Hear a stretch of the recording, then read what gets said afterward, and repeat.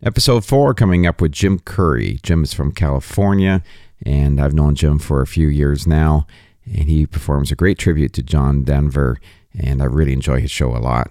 He's performing at our theater for about a week and did a fantastic job, and I thought we'd sit down and talk about how he got to what he's doing now. I know you'll enjoy listening to this one, and let's just get it going.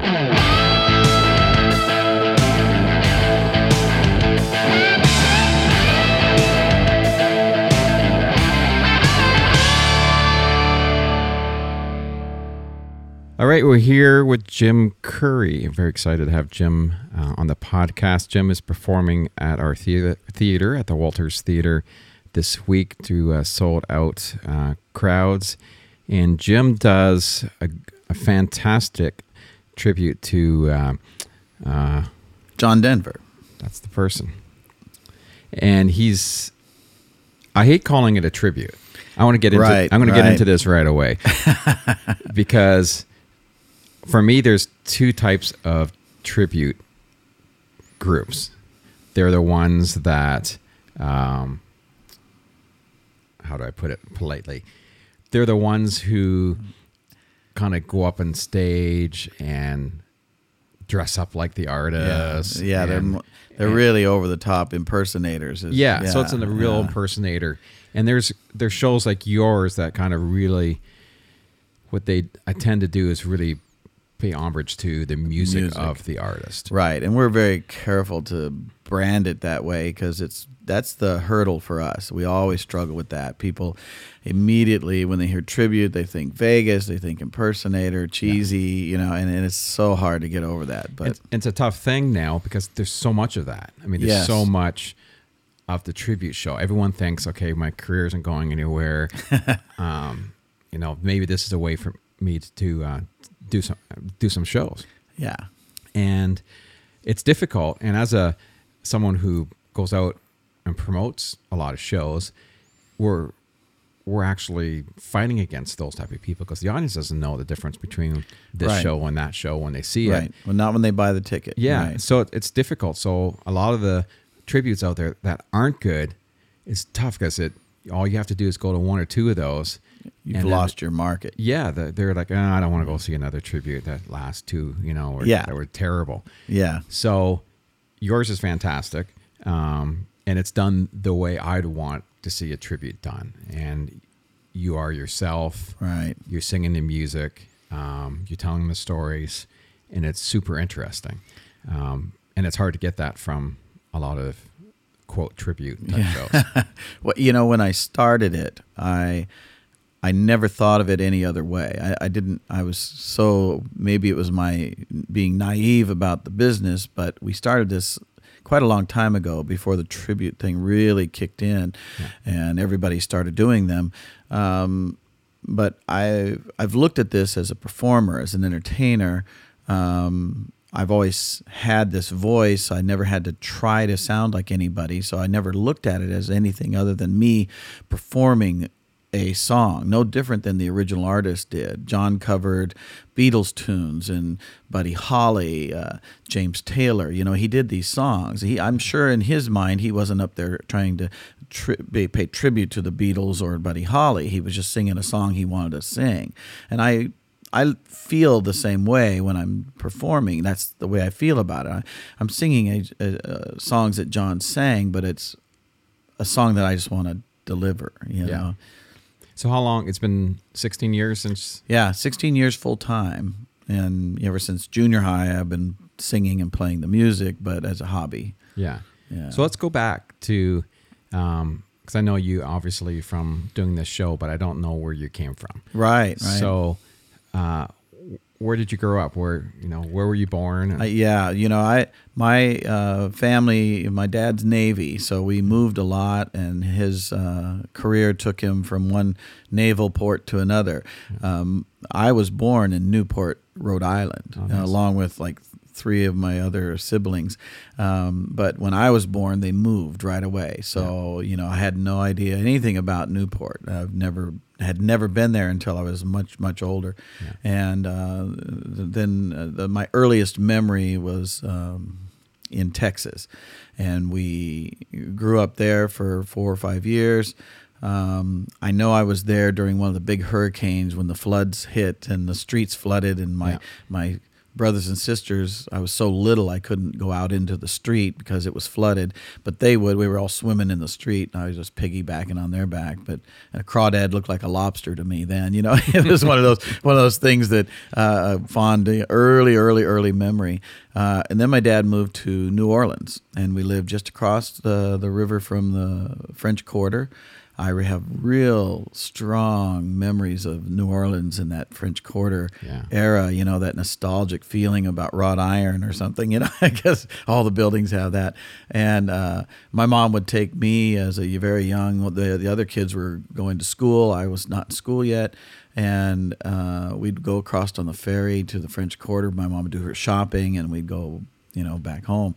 I remember that very distinctly. And then from there, moved to California, and where I was beginning first grade, and began a long period of time in California. We lived in Southern California for about 4 or 5 years, and then moved again in my 6th grade, moved into Ontario, California, which was formed by the some Chaffee brothers out of Brockville, and came down. They made Ontario, and that's where we lived for another.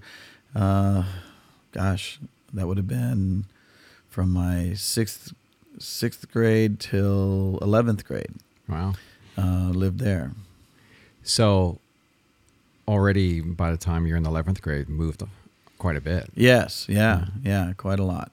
Yeah. So, when did you start taking your interest in music? Did you start singing and playing early, or was it later? No, it was that move to Ontario. I hadn't had any music until junior high, and I think that's just about when I started, paying attention to that kind of music. There was a lot of Neil Diamond, John Denver, Jim Croce.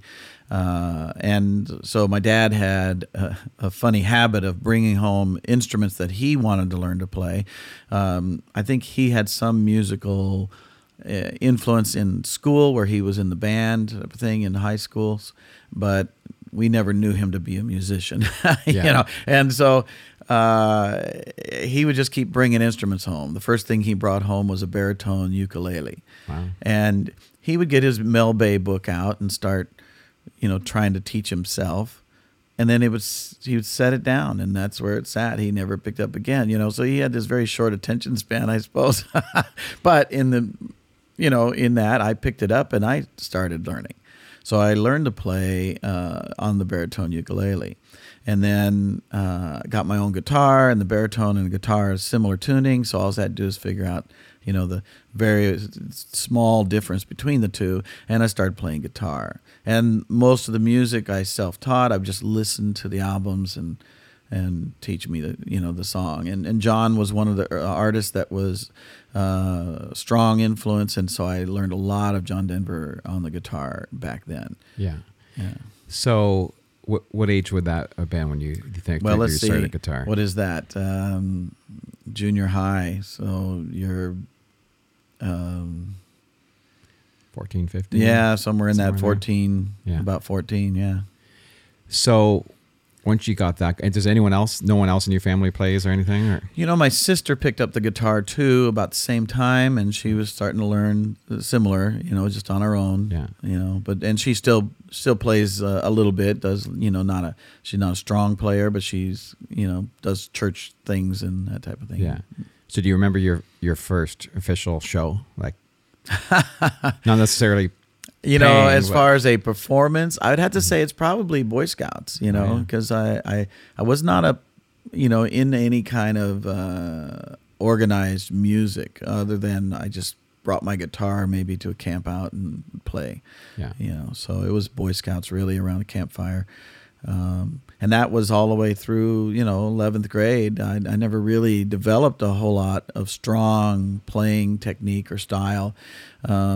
Just learned the basics. A lot of the songs were very simple, 3-4 chord songs. So I went a long time that way Yeah. before I realized, I probably should work a little harder at this. Yeah, that happens, doesn't it? Yeah. So where did you find yourself after high school? I ended up finishing school. My dad retired, and we moved just before the 12th grade. So I moved again and back to where he was born, which is in Texas. And we lived in a small little town just outside of Texas City, which is where he was from, Seabrook area, and finished high school there. And that's when everything turned. I was an art student all through junior high and high school. I had big dreams of being the next guy to come up with the new Coca-Cola ad or slogan or something. I had a passion for art and wanted to be in advertising. And so my focus was in art and design.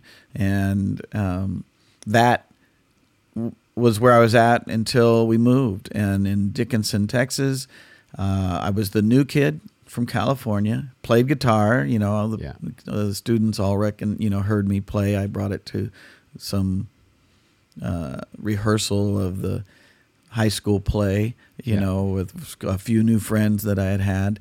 And I wasn't in the play. And the students encouraged the teacher to ask me to be a part of the play. And there was really nothing open in the play for me to be or do, but the teacher said, well, why don't you write a song for the play, to open the play with? And, I wasn't a trained musician. I just self-taught chords, so I couldn't say I was someone that could write a song. Yeah. But I took the challenge, and I had a lot of interesting ideas, and I with what I did have in my toolbox, I was able to pull it off, and I wrote a song for the class play. Well, that really took off, and the class liked the song. I sang it for the plays, and then later that year, they voted it the class song. And so from that, the Rotary International gave me a full 2-year scholarship to study music. Oh, wow. So it took a real, sharp what you turn. thought you were gonna do, too, yeah. Right.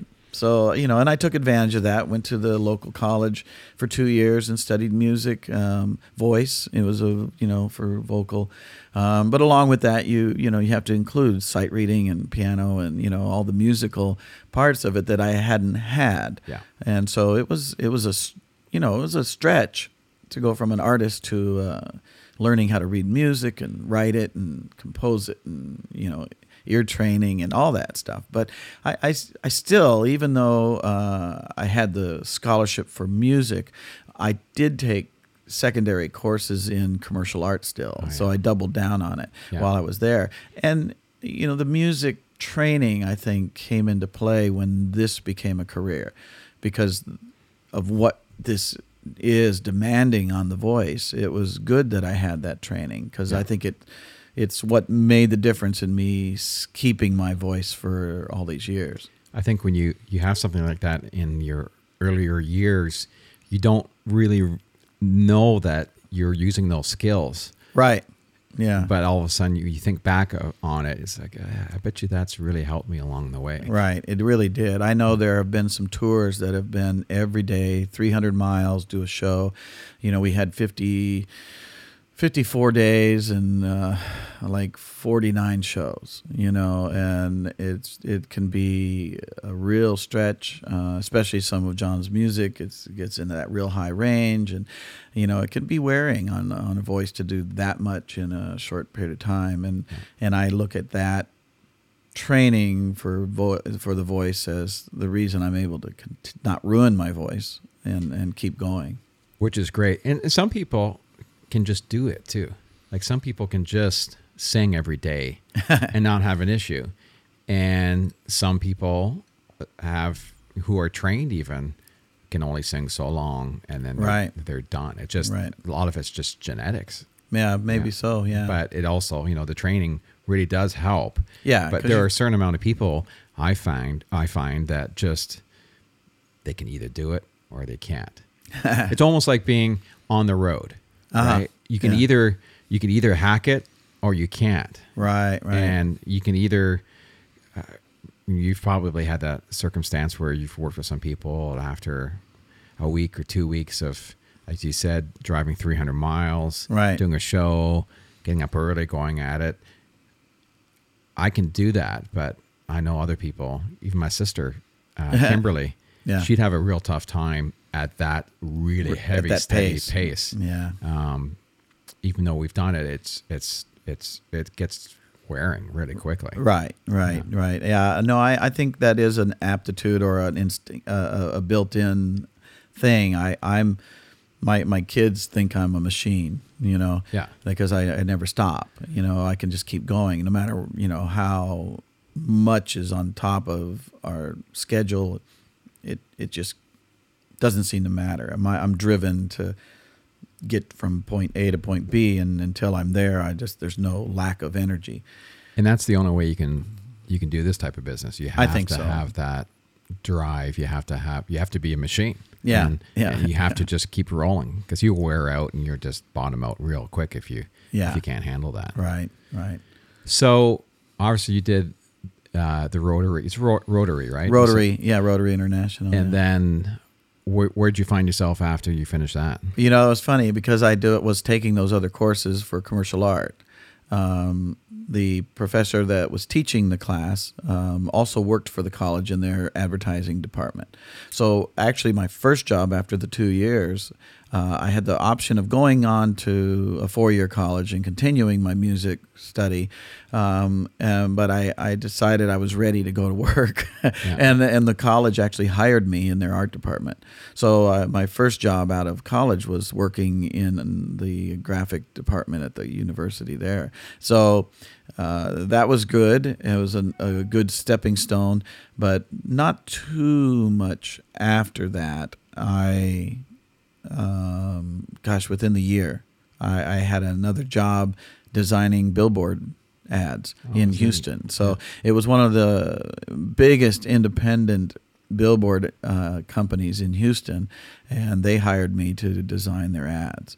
And so I got that, and that opened up a whole nother career, because being in the sign business was not something I had thought of, but advertising was, and the billboards were a good outlet for my creative to create ads for these companies that are trying to put something big up on the freeway. So, a lot of my designs got seen by many people and that type of thing, and the company loved what I was doing.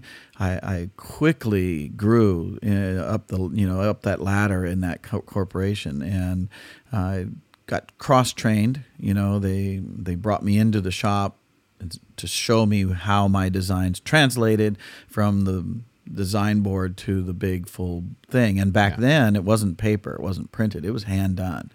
And so I got to see the whole process, how it took from the small layouts that I was doing up to the big full billboards. And over a short period of time, cross-trained me to do all those steps, everything along the way of translating it and into the larger thing and actually painting it onto the billboard. And so I became one of the kind of versatile people in the company. I was still the artist, designer, but I could also go out in and actually paint the billboard. So I learned how to hand paint and do sign lettering and the whole thing, and was quite apt to it. It was another thing that seemed to fit my aptitude, and I came to it real easy. So I was very successful in that, and they brought me up to the top of the ladder quickly, and I was over in charge of the crews and the art department, and so it was a really amazing experience. But I wasn't real happy being in Houston. When my dad retired and we left California, I hated that. I really didn't want to live out where we were in Texas. I'm not a flatlander.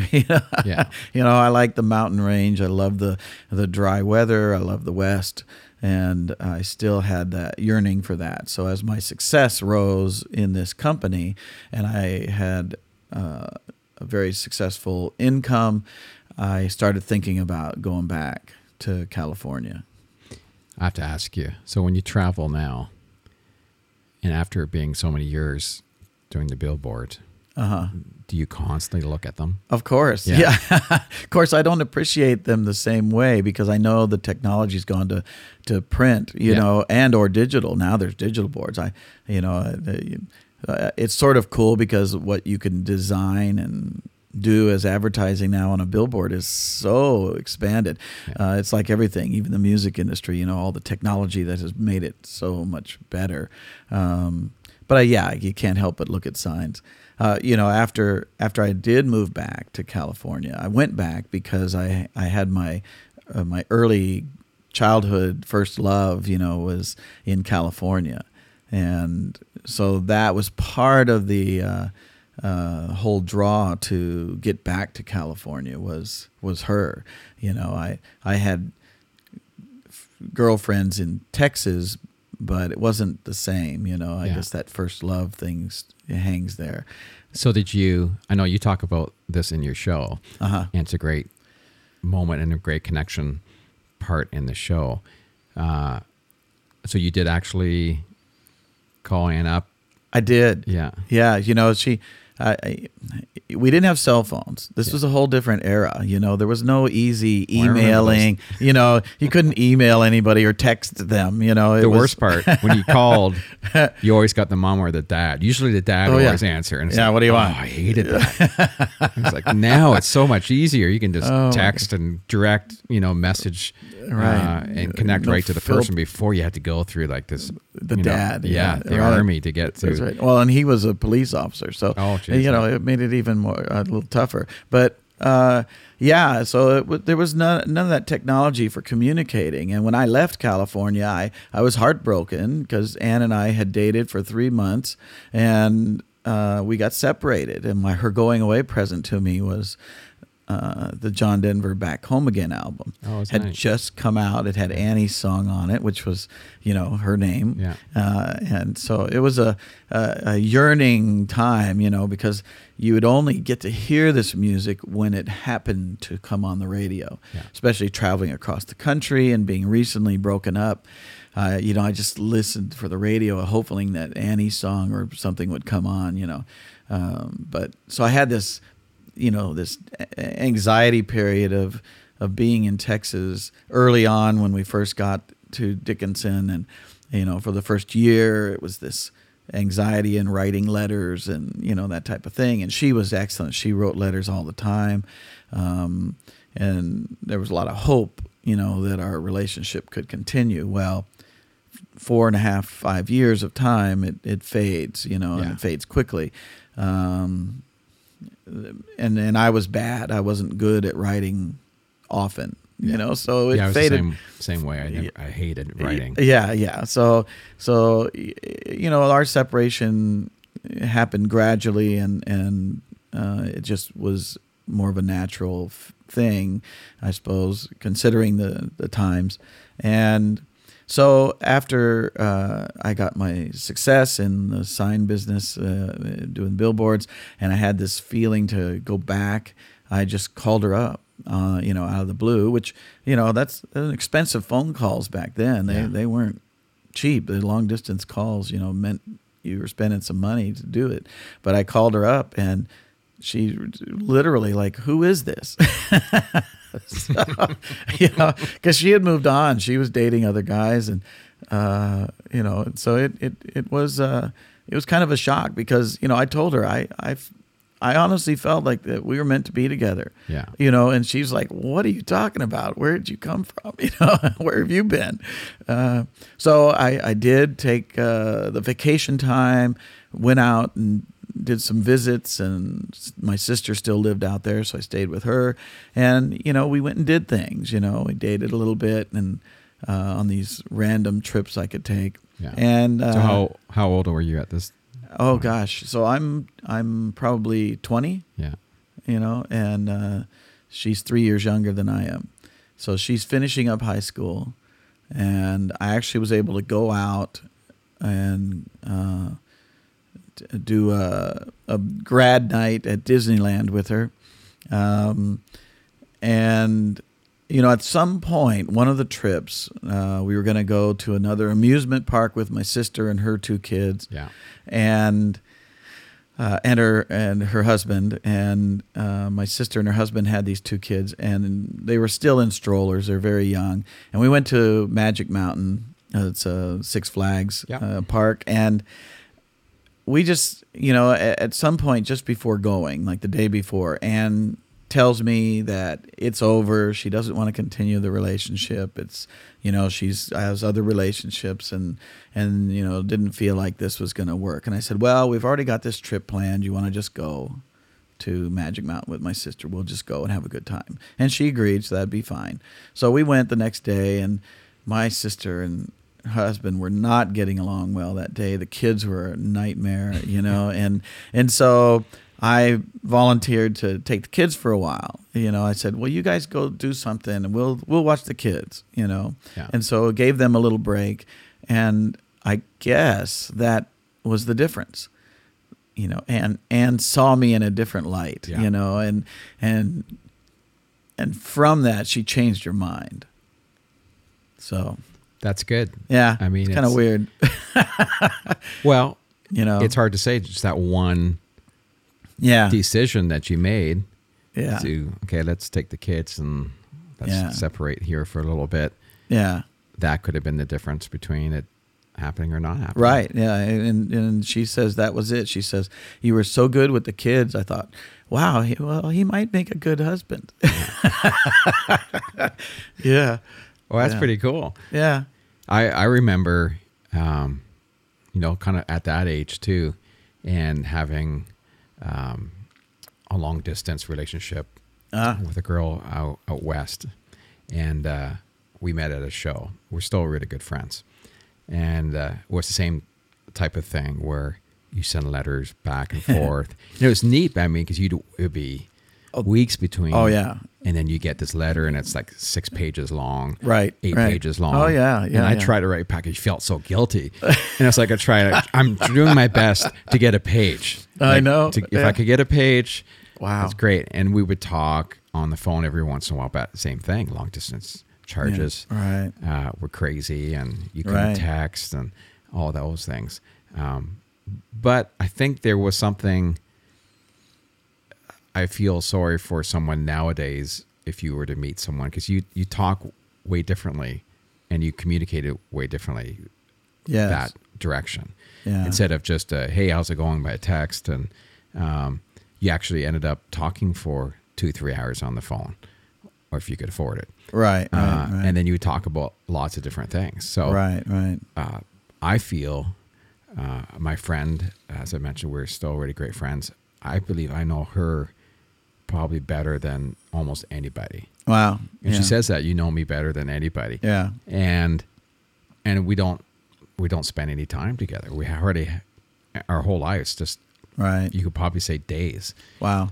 But it's because you've communicated so much, and it was a special bond at that time that you just get to know someone from them just chatting and talking. And true. Yeah. And I think my feelings were, I'm glad that I trusted them, because being in Texas and dating a few people, you kind of purge some of those questions about what you're looking for.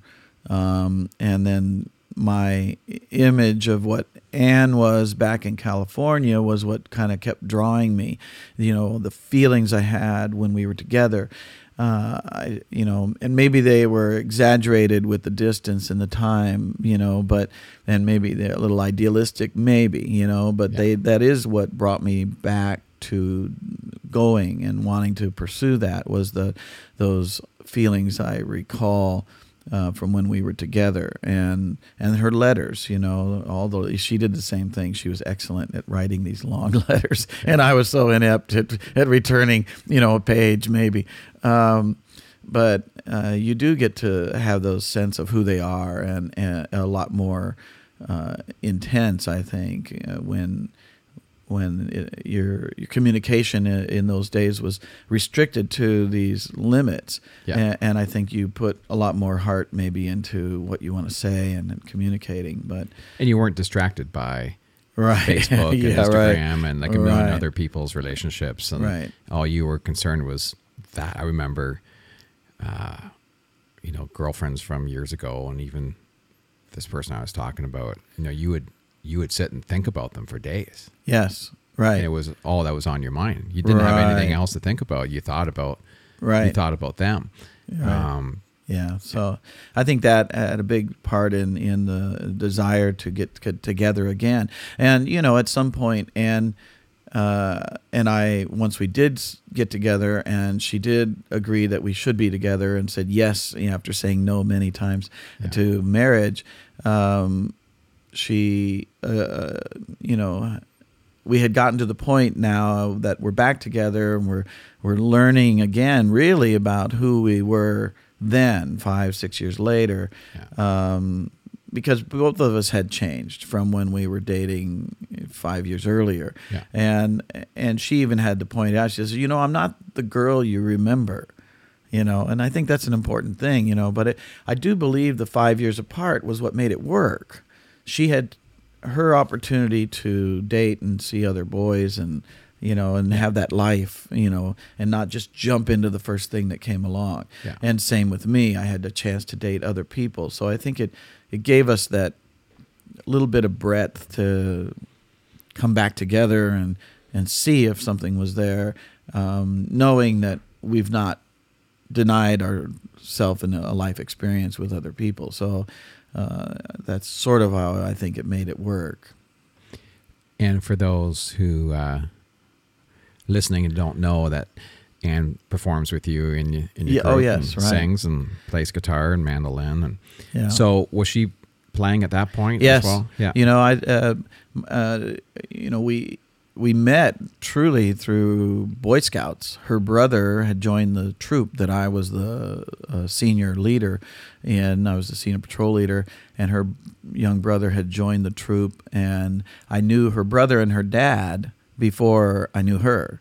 And it wasn't until we had one of those family campouts where the families could come that he brought his whole family, including his 2 daughters. And so that night or that day, Anne and her sister played guitar. They brought their guitars, and they were singing around the campfire. And it, was my first time seeing her. And so it was an interesting moment. I was attracted to somebody at a young age that I'd, never had that experience really. And the music was the connection, that she played and sang, and, she's this cute button-nosed little girl that, had all this talent. Her and her sister both very talented and sang beautifully. So, her young brother, who was in the troop, was learning all his scout skills, and I had the responsibility of doing a lot of training and teaching of the younger scouts in our program, and I would do these courses of knife safety and that type of thing. And so at one point, I thought I was being very clever, and I said to her dad, I said, well, Donnie is working on his knife and axe safety, and he needs a little bit more help with the axe, and I could come over and help him out. And her dad says, well, which one of my daughters are you interested in? Saw right through me. I had no idea. And it took me back. But anyway, he was okay with it. She was young, and he had a dating rule that, you couldn't date until you were a certain age with his daughters. But being that it was a Boy Scout connection and all that, he allowed us to spend time. And so we'd get together and play guitar in the living room, or take a bike ride over to the Farrell's ice cream parlor or something like that, So we had great. Which one are you interested in? Yeah. Oh, I tell you. Well, he was a policeman. He seemed to be able to read people really well. Yeah. So at that point, the both of you got together, and then you moved. Yes, back to we had California. that. It was just that summer, and where we dated, and then we got back together. I was there about a year. We had she agreed to marry me, and we had about a year before we got married. And she was working a couple of jobs at the time when I first came back out to California and we started dating again. She was at a lighting company doing, retail job. And then just after we got married, she went to work for a law firm doing a clerk work. And that didn't last long. She didn't enjoy it. It was kind of difficult office to work in. But my sign experience and all of that came into play. I got a job with an agency right away doing technical illustrating and photography work with the guy. It was just a single shop owner, and I was his assistant to do all the ads and design work. Yeah. But that guy retired and left me looking for a job again, and we were married, and I needed to find work right away. So I ended up looking at a sign company near where we lived, and I thought, well, that'd be good. I'll go back into the sign business. And I get into that, and the same thing happens. The guy is wanting to retire, and I said, "Why? Everybody I go to work for wants to retire. Yeah. How would I get a hold of a job?" Well, he made the offer. He says, "Why don't you buy the company?" Yeah, and so it didn't quite work out the way we thought it would, but we did end up having our own sign company in that area. And Ann and I, so after 1 year of being married, now we're partners in business. Yeah. And we went to work together. She came and did all the paperwork and bookkeeping and all that, and I did all the art and design and fabrication of signs. And we did that together for 5 years at that level. Yeah. And then I expanded. I went and got my sign contractor's license. We hired journeyman sign makers to do sheet metal and neon and plastic work and welding and all that. And we grew, and we had up to like 20 employees over the years, and a huge shop. We were doing like 70% of the work in the area. Wow. It was a huge thing, and that went, our total sign business was about 13 or 14 years. And in the early 90s, 90, 91, the economy, was always up and down. And I learned a lot about the sign business, the business side of it, yeah, and how difficult it was to go through these cycles. And I had learned that every sign company, there was sign companies from the early 30s that nothing had changed for them. I knew them quite well, and I saw that they go through the same cycle even after all those years of experience being in the business. And so I decided that's really not going to change. Yeah. And I was tired of the cycle of up and down with the economy. And so in 91, I began to sell off all of my equipment, laid everybody off, and I started brokering a little bit, but I sold my equipment to a wholesale manufacturer. I trained all their employees how to use the equipment, and they were a neon plant, and all they did was neon, and this gave them the ability to build the whole thing. Yeah. And so they went into the wholesale sign manufacturing with our equipment and our training, and then I was able to broker for a little bit any of the sales and hire crews to go install them. And that was just a short period of time, less than a year. And then that was it. We were able to close that door. And I went to work for a trade show exhibit company in Anaheim. Oh. And that used a lot of my same skills. My brother worked for them, and he said, "Hey, they have an opening for a manager." I actually got hired, and it was his boss. So, and the same thing. I fit in really well there. The company was not a young company, but a very limited company in what they would do. They did a modular display exhibit system, yeah, and no custom work. And so bringing me in and a cabinet maker, they hired me and this other guy who were both self-employed prior to that. He had a cabinet shop, I had the sign company, and the two of us, our skill sets, were able to implement their company with a custom fabrication. And so we started building huge, big exhibits, a lot of them for the music industry and the motorcycle industry. So I did get a touch, into the NAMM show and all the different music companies that we built exhibits for. So that was kind of fun. It was exciting to be connected with that industry.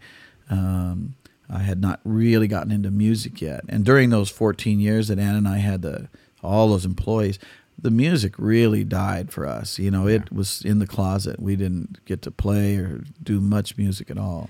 You're just too busy. Yeah, too busy. Yeah. So it was getting that job at the exhibit company, and that lasted 8 years. But during the very first month of my employment there, Ann calls me, "Hurry home. We're having a band rehearsal." So she immediately jumped into the opportunity to get music back into our lives and started a bluegrass band. Oh, neat. And and we had that bluegrass band for 6 years. And it was fun. We did festivals, and it was a fun time. Gave me a little more early experience for performing. Yeah. So did you was bluegrass part of your upbringing, listening as well, or not so much? No. That was Ann's influence. Yeah. Like I said, I was art. I didn't have much, background with any kind of music really, other than just playing the guitar. And so in our bluegrass set, we'd always use a John Denver song or two. He had some bluegrassy songs, and so we'd always do that, or Country Roads or something that fit in the set because of the way I sound. Yeah. And so that became a popular part of our bluegrass show, was the John Denver song. So it did give us a glimpse of maybe something that people wanted to hear. So what made you kind of divert from that into, I'm assuming from there you went into putting together this John Denver show? Right. It was right after the 9/11 that things really fell apart in the trade show business. Yeah. The company that I was with, I had grown in that company over the 8 years to become art director and manager of the art department. I became one of their top salesmen as well. I was selling, since I had my salesman experience with the sign company we owned. I became one of their the top sales manager, and I grew that company from like a 1.3 million to 3.7, in about a 3-year period. Yeah. And so it was one of those things that became apparent that I was better suited there for the company because of the money, and the owner was real thrilled to see that kind of growth. But after 9/11, all of our big accounts, which were mostly motorcycle, we had Suzuki, we had Triumph, Indian, Bell Helmets, all these big motorcycle accounts had froze. They just said, well, we don't know what's going on. Trade shows were canceled, and about a year of stall. It really affected everything. It did. It really did. And so we didn't have much choice. Things were not good, the economy being like it was with the trade shows. I suggested to the owner that we go back to our roots with the smaller exhibits of his modular system that he was selling, and that we could survive this lull if we did that. Yeah. As sales manager, I said that's what's going to sell, and he didn't want to do that. He didn't feel like that was where he wanted to go. He kept holding on for the large sales. We had some stuff pending in the works with Suzuki and a few other big companies for these huge exhibits that were, $300,000 instead of $25,000. Yeah.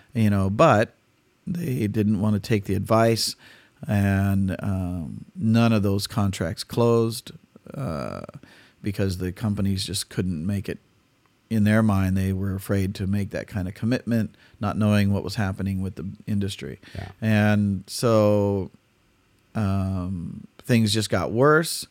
And at some point, they brought me in. They said, well, we can't afford to pay you anymore. We're going to have to furlough you. If we recover, we'll bring you back. Yeah. And I knew that their mentality, their stubbornness to not change with the times was going to be the end of them. And I thought, well, there's not going to be anything to come back to. Yeah. And so I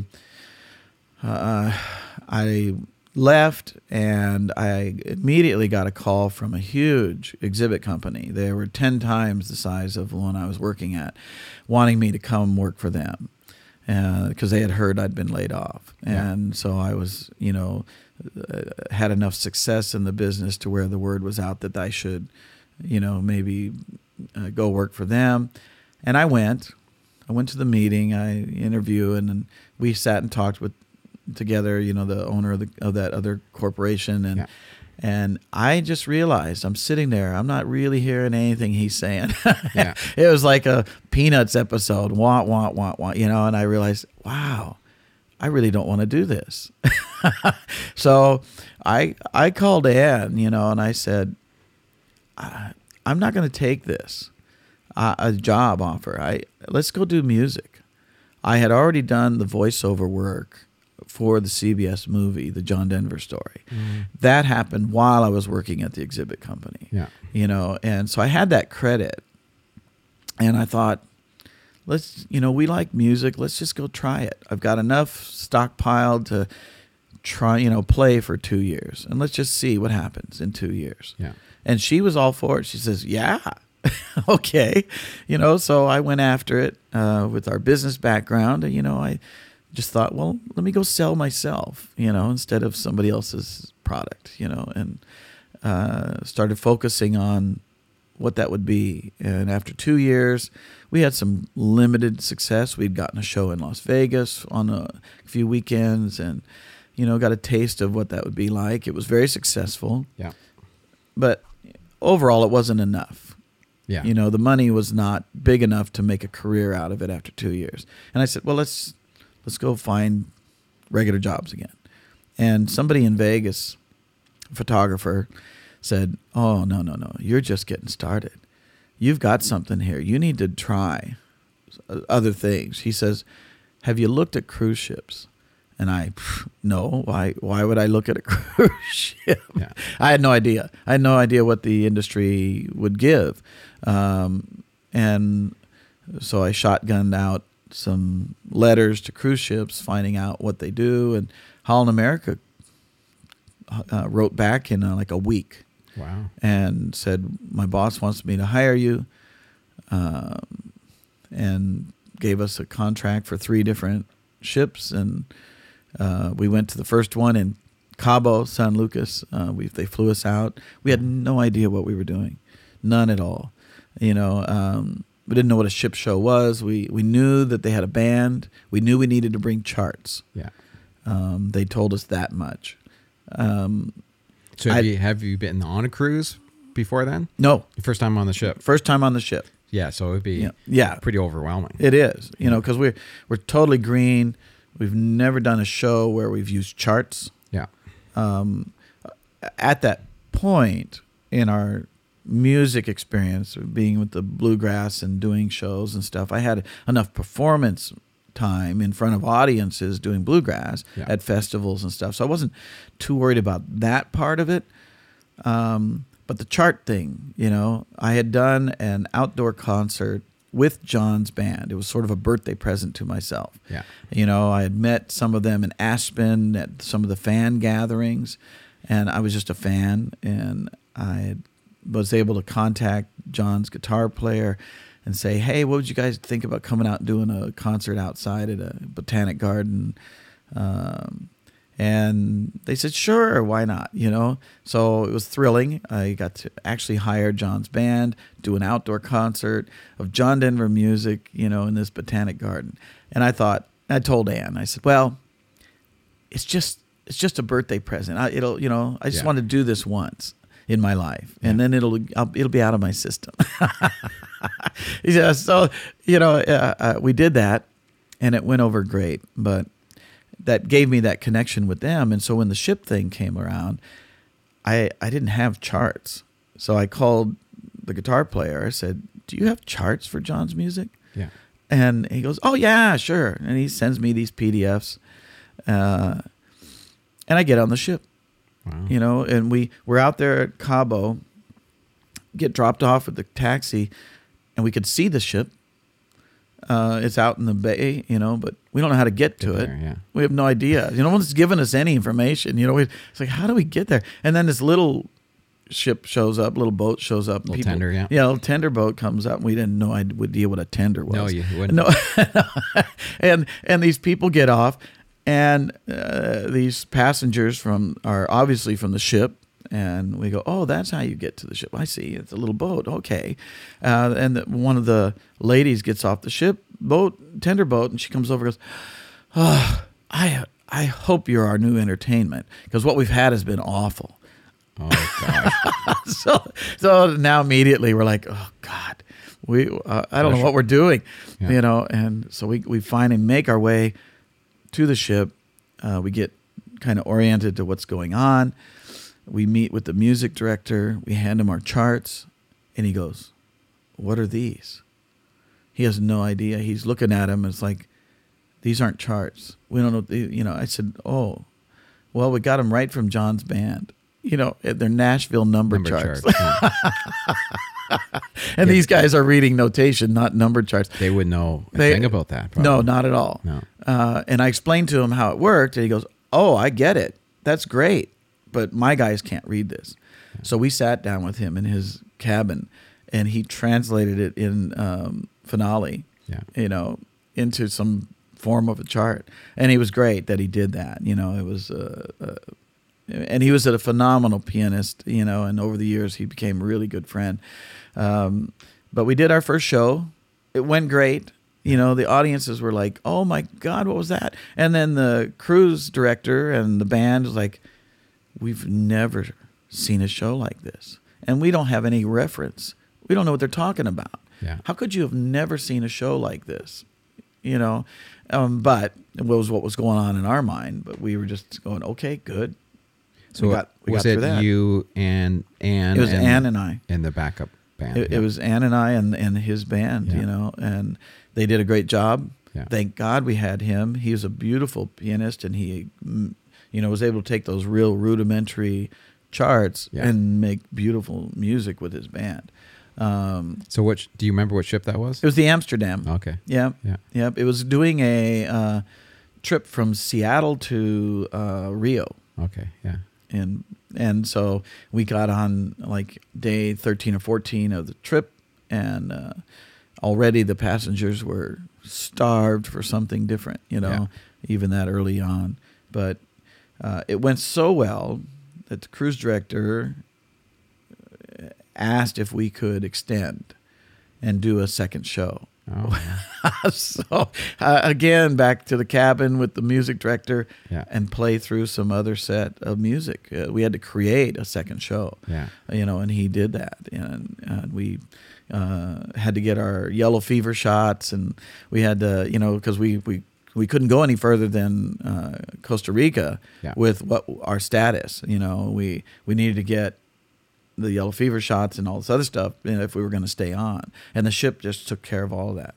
They had it all handled, and they called back home to Grandma to say, you're watching the kids for a couple more days, Surprise. Yeah. And we did a second show, and it was just a huge hit. We get home, and the home office for Holland America called, said, wow, great shows. The reviews were off the charts. We would like you to go more, longer, more often. Yeah. We go everywhere all the time. Where do you want to go? And I said, well, we've got 2 kids. Grandma can't watch these kids that much. Yeah. And they said, we'll take care of that. And they brought us all. They took the whole family to Alaska for like 8 weeks. And we were all on a ship. And my oldest son says, Dad, I sure love your job. I guess you would. Yeah. It's unusual for you to contact the cruise ship directly and get a reply that quickly. It is. 'Cause nowadays, trying to actually get a hold of someone at a cruise ship is next to impossible. Well, I there was something about this whole thing of me being in this business that had that phenomenon all through. Yeah. Backing up to when I was working at the exhibit company, I was in Aspen on vacation with this fan gathering that we had heard about. And so we went on vacation during that time to see what that was about.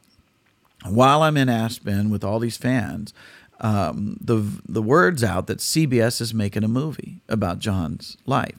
And so I get home, and I'm at the exhibit company, and I make a phone call to CBS. I looked it up, CBS corporate number, and I call this number. I have no idea who I'm going to get, if I'm going to get anybody. They answer the phone. I said, I'm trying to connect with the person doing the music for the John Denver story. And they go, hold please. Let me go through my index. They patched me right through to the guy. Wow. And so I'm talking to Mike Flicker, who's the guy who was in charge of all the incidental music for the show. And I said, I'm not sure if you're looking for someone who sounds like John Denver for the movie. And they says, yeah, we are. We've got a couple already, but send me something. And he gives me the address, and I'm in Anaheim at the exhibit company. He's in Burbank. Yeah. I happen to have this real homemade CD that a friend of mine did at his home studio out of a lark. Nothing professional. It was somewhat professional. He had a good studio. And he's always been a John Denver fan, and he could play all the licks, and he was a great musician. And so he put this little thing together that became a demo tape, And so I put it in an envelope on a courier. I sent it to Burbank that day. And at 5:00, he's calling me. Says, this is great. And later that year, I'm in the studio doing this voiceover. So it was just this phone call. Yeah. Boom, boom, boom. And I'm the voice in the John Denver movie, doing John in the early years, part of that film. And Holland America was the same thing. It's just like, oh, there's this thing called cruise ships. So, okay, I'll look them up. I find it's like 6 different cruise lines, not knowing that they were probably all the same cruise line. Yeah. Back then, but I sent it, and her boss, Bill Prince, is the head of entertainment, who I sent it to, and he hands it to this lady that's in charge of hiring all the acts and says, I don't know what you do, but my boss wants me to hire you. It was just that easy, And she asked me after I got back from that first contract, do you have an agent? And I immediately panicked, went, do I have to? Yeah. She says, no, actually, it'd be better if you didn't. Yeah. We can work direct. And I come to find out I was a very unique situation. I was one of the few that didn't have an agent. Over all the years that we've worked with Holland America, everybody has an agent. Yes. I'm one of the few that don't. And that relationship made all the difference in the world. Because when the economy swayed and they stopped hiring as much, I still had that direct connection. I would still get jobs when other acts wouldn't. So it was... Because it was an easy connection. It was an easy connection. Yeah. And it still is today. Everything's switched. I used to be on ships in the early days because we didn't have enough land work to make a career. Ships became this huge support, a huge base for us. Yeah. I was on a Holland America ship anywhere from 30 to 40 weeks in a year. Wow. And it was a huge foundation. And it gave me a really good time to hone the craft or the show. Yeah. So do you do many ships now? No, it's another economy. Well, the bank collapse, made Holland America pause, for a long time. and the hires just kind of dried up. And it was just before the Alaska season when that happened. And I relied on the Alaska season for a lot of work from the cruise ships. Is that the route you did most often? She didn't send us too far from the North America. Yeah. We would do the Caribbean or Mexico, Riviera, Alaska, and New England. We never went too much further than those ports. I knew acts were going over to Europe and they were doing that, but we never did that. And Alaska was a perfect fit for our show. Yeah, it's fantastic. It's just an amazing connection with John's music and the wilderness and all that. So we always looked forward to that. And she would always put us on these 7-day cruises, north-south, north-south. Yeah. We stayed on for the first contract was 8 weeks, going back and forth, doing our show each direction. And so it was an amazing filler for our calendar, and when that bank crunch happened and they froze, it happened just before that period, and the contracts didn't come in as usual, and I started writing and saying, hey, and the response was nothing. There was no response. They weren't writing back. Very stressful, as you know. You reach out to somebody trying to have them buy your show, especially if it's somebody that's bought your show before, and you get zero response. It makes you wonder, what did I do? Yeah, what did we do? What did we do wrong? And is this coming in? Is it not coming in? And it was a critical time. And finally, Cheryl in Seattle, she's the girl that I have my relationship with, the contracts with, and she says things are just not good. They're so unsettled, and she has her hands tied.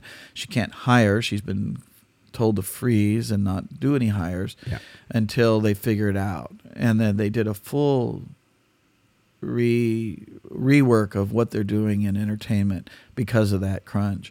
And they ended up putting in these cast shows that ran 4 or 5 nights out of a 7-day cruise. And then the odd night that was left would go to a comedian or a magician. Yeah. And they stopped hiring singers for 7-day cruises. So that it eliminated a good chunk, a majority of the ships that they were itineraries, because most of their itineraries were 7-day cruises. Yeah. And so it only left her the opportunity to hire us for anything longer than 7 days.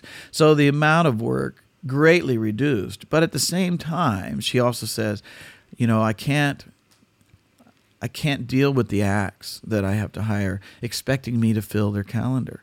She says, I can't do that. Yeah. And so it gave us the insight early enough to where we could look to land and start building something on land. We connected with a ship act who had just bought into an agency. It was his agent, and this agency has been around for 100 years that he was repped by. And it was multi-generation, like 6th generation or something, that had owned this agency. And the husband and wife that had currently owned it, the husband passed away. Yeah. And it left the wife going, do I want to keep going? Well, that act being repped by them said, well, I need to keep going. And so he was successful enough. He bought into her agency and became her partner. And kept it going. And with his connection in the business, he brought in a lot of new acts, and we were one of them.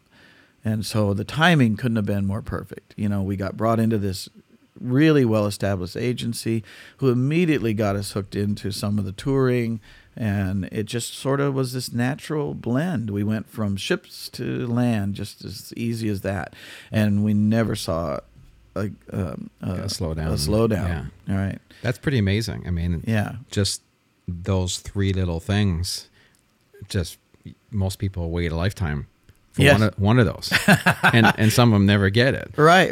So it just kind of fell in place for you, really. Right. Really so great. You can't help but think this is what I was meant to do. Yeah. Yeah. So at that point, I imagine you'd have to put a band together. Yes. Yeah. Because now we're needing a band, and we had a drummer that was with us in our homegrown band, that we would do. Ann's brother was a keyboard player, not a great keyboard player, but he, may do. And then we had a friend who was a property management consultant, not a musician, but he played a little bit of bass. And so that was kind of our raw group, And the drummer that we had was a very good drummer. He's still with us. You've met him, Gene. Yeah. And his career started really on ships as well. He met his wife on a ship. She was a dancer. He was in the band. And so and Gene has played the Houston circuit. He's a Texan, so he was in Houston during those great times when bands worked every night, and the club scene in Houston on the loop around the city always was, just steaming with work, and he worked every night, and he just was an amazing drummer for that. And he's worked with some amazing people over the years. So he had a perspective, that we didn't have. Yeah. He had that experience. And at some point, as we were growing, he says, "You're not going to go anywhere with this band. You need a more pro band. These guys are not pro, and it's hurting you." And he was right. So, we, even including himself. Yeah. Nice for him to say that. He probably wasn't easy for him to say it, but right. Well, and he was the band member the longest of anybody. He knew that, what he was doing, and we could always count on him. He had a great touch for John's music. Yeah. Wasn't overbearing.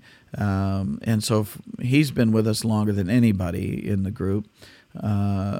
But the bass player was not he was not professional, and the keyboard, Ann's brother, was not good enough.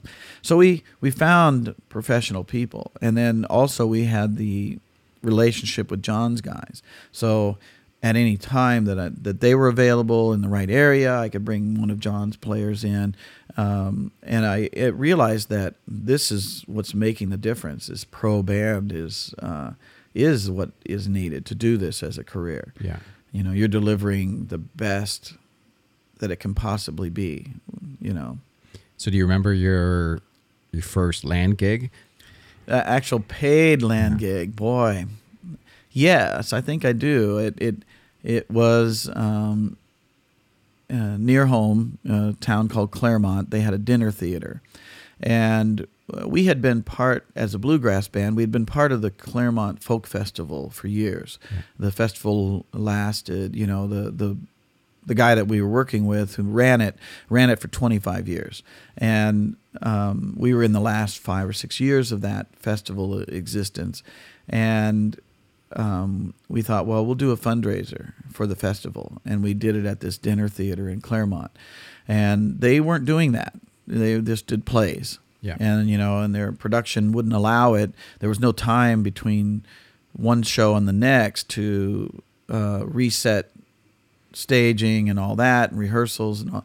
So we found a place that, he had a show ending, like South Pacific or whatever it was, and the Sound of Music coming up next, for the next 3 months or whatever it was. And there was a day when they were down, in between those two productions. And we said, well, what if we do that day? And he said, well, okay, we'll give that a try. And so we did, and it was very successful. It was a great fundraiser. It filled the place, and he lit up. He, as the owner of this theater, went, there's an idea.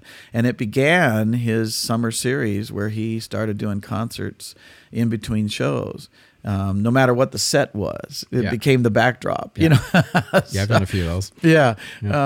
And he credits us for that. He's got quite a big successful series, and it's added a lot to his theater to have the music events at the same time as his plays.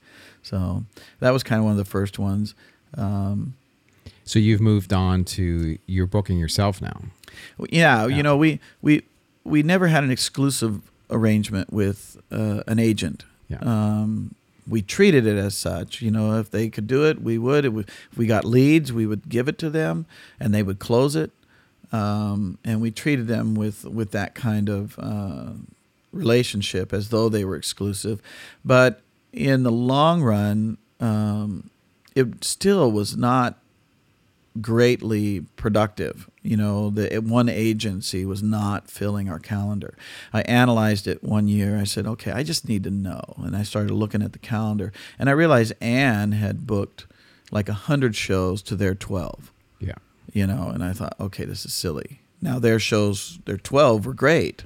They were bigger venues maybe in on average than what Ann was booking, but still, we were doing most of that. I had a relationship with the Kingston Trio, and George Groves was the current main singer and performer in the group, and we did a hootenanny or two with them, and we got to talking about that.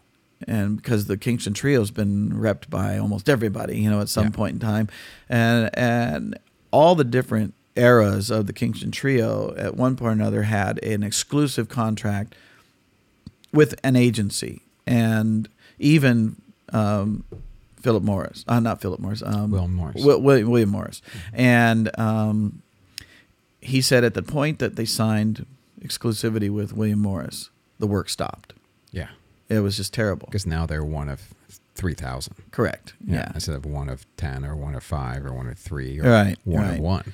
And so it was really good advice. He says, don't ever sign. He says it's a death to your career. It's only great if you're already a huge star. Right. That's who they want. That's what they want. Everything else is just... Well, then they're just answering the phone. Yeah. And if they happen to get a call for you, right, they'll take it. But they're not out there every day calling and looking for work for Jim Curry. If it gets called in. Right. Everyone thinks it's a great idea. I mean, it happens up here. There's agencies up here like that. I mean, all over the world, the same thing happens. But, I tell so many people, if you could do it yourself, do it yourself. Right. And, and it's not like we don't use agents. Mm-hmm. These agents have their niche. Every agent has their little sugar stick group of buyers. Yeah. And those buyers will buy from them. And so it's like, sure, sell us. You're just not going to be exclusive. The States is a little different than in Canada. I mean, Canada has its zones where there are some agents where they kind of work the East Coast or the West Coast, but mostly anything that's done up here, we kind of work the whole country because you have to, because there's not as many places to play. Right. Where the U.S. is I find very zoned. Maybe you got a Northwestern agent or Southwest agent, or this state. They just look after the state. That's right. In Canada, basically, our population is the population of California. Oh wow! So right. It's like being an agent in California. Larger region, same number of places. Yeah. Well, and that's the way it is. We know that these agents are good in their niche, and we just realize that's what we have to tap into is let them sell us. Yeah. Nothing is exclusive. If you want to sell us, that's fine. And Ann manages the calendar and the exclusivity and the restrictions, on her side of things, so it doesn't step on anybody. Yeah. You have to. That's a big task when you work 150 shows a year. You're bound to have some collisions, and so you have to be diligent. And that's where Ann comes in. She spends a lot of time managing the calendar, and we've got Diane Ireland is almost a permanent, employee. She's our flute player, but she sells a lot of the symphony shows, and she started picking up a lot more regular theaters and performing arts centers as well. And between the two of them, it can get amazingly busy. But they're really good at it. There's nobody better than ourselves to look at the calendar and go, let's put something here, and that works, And it's good because it's still yourself, but it's separated from you, the artist. Right. It's not Jim Curry.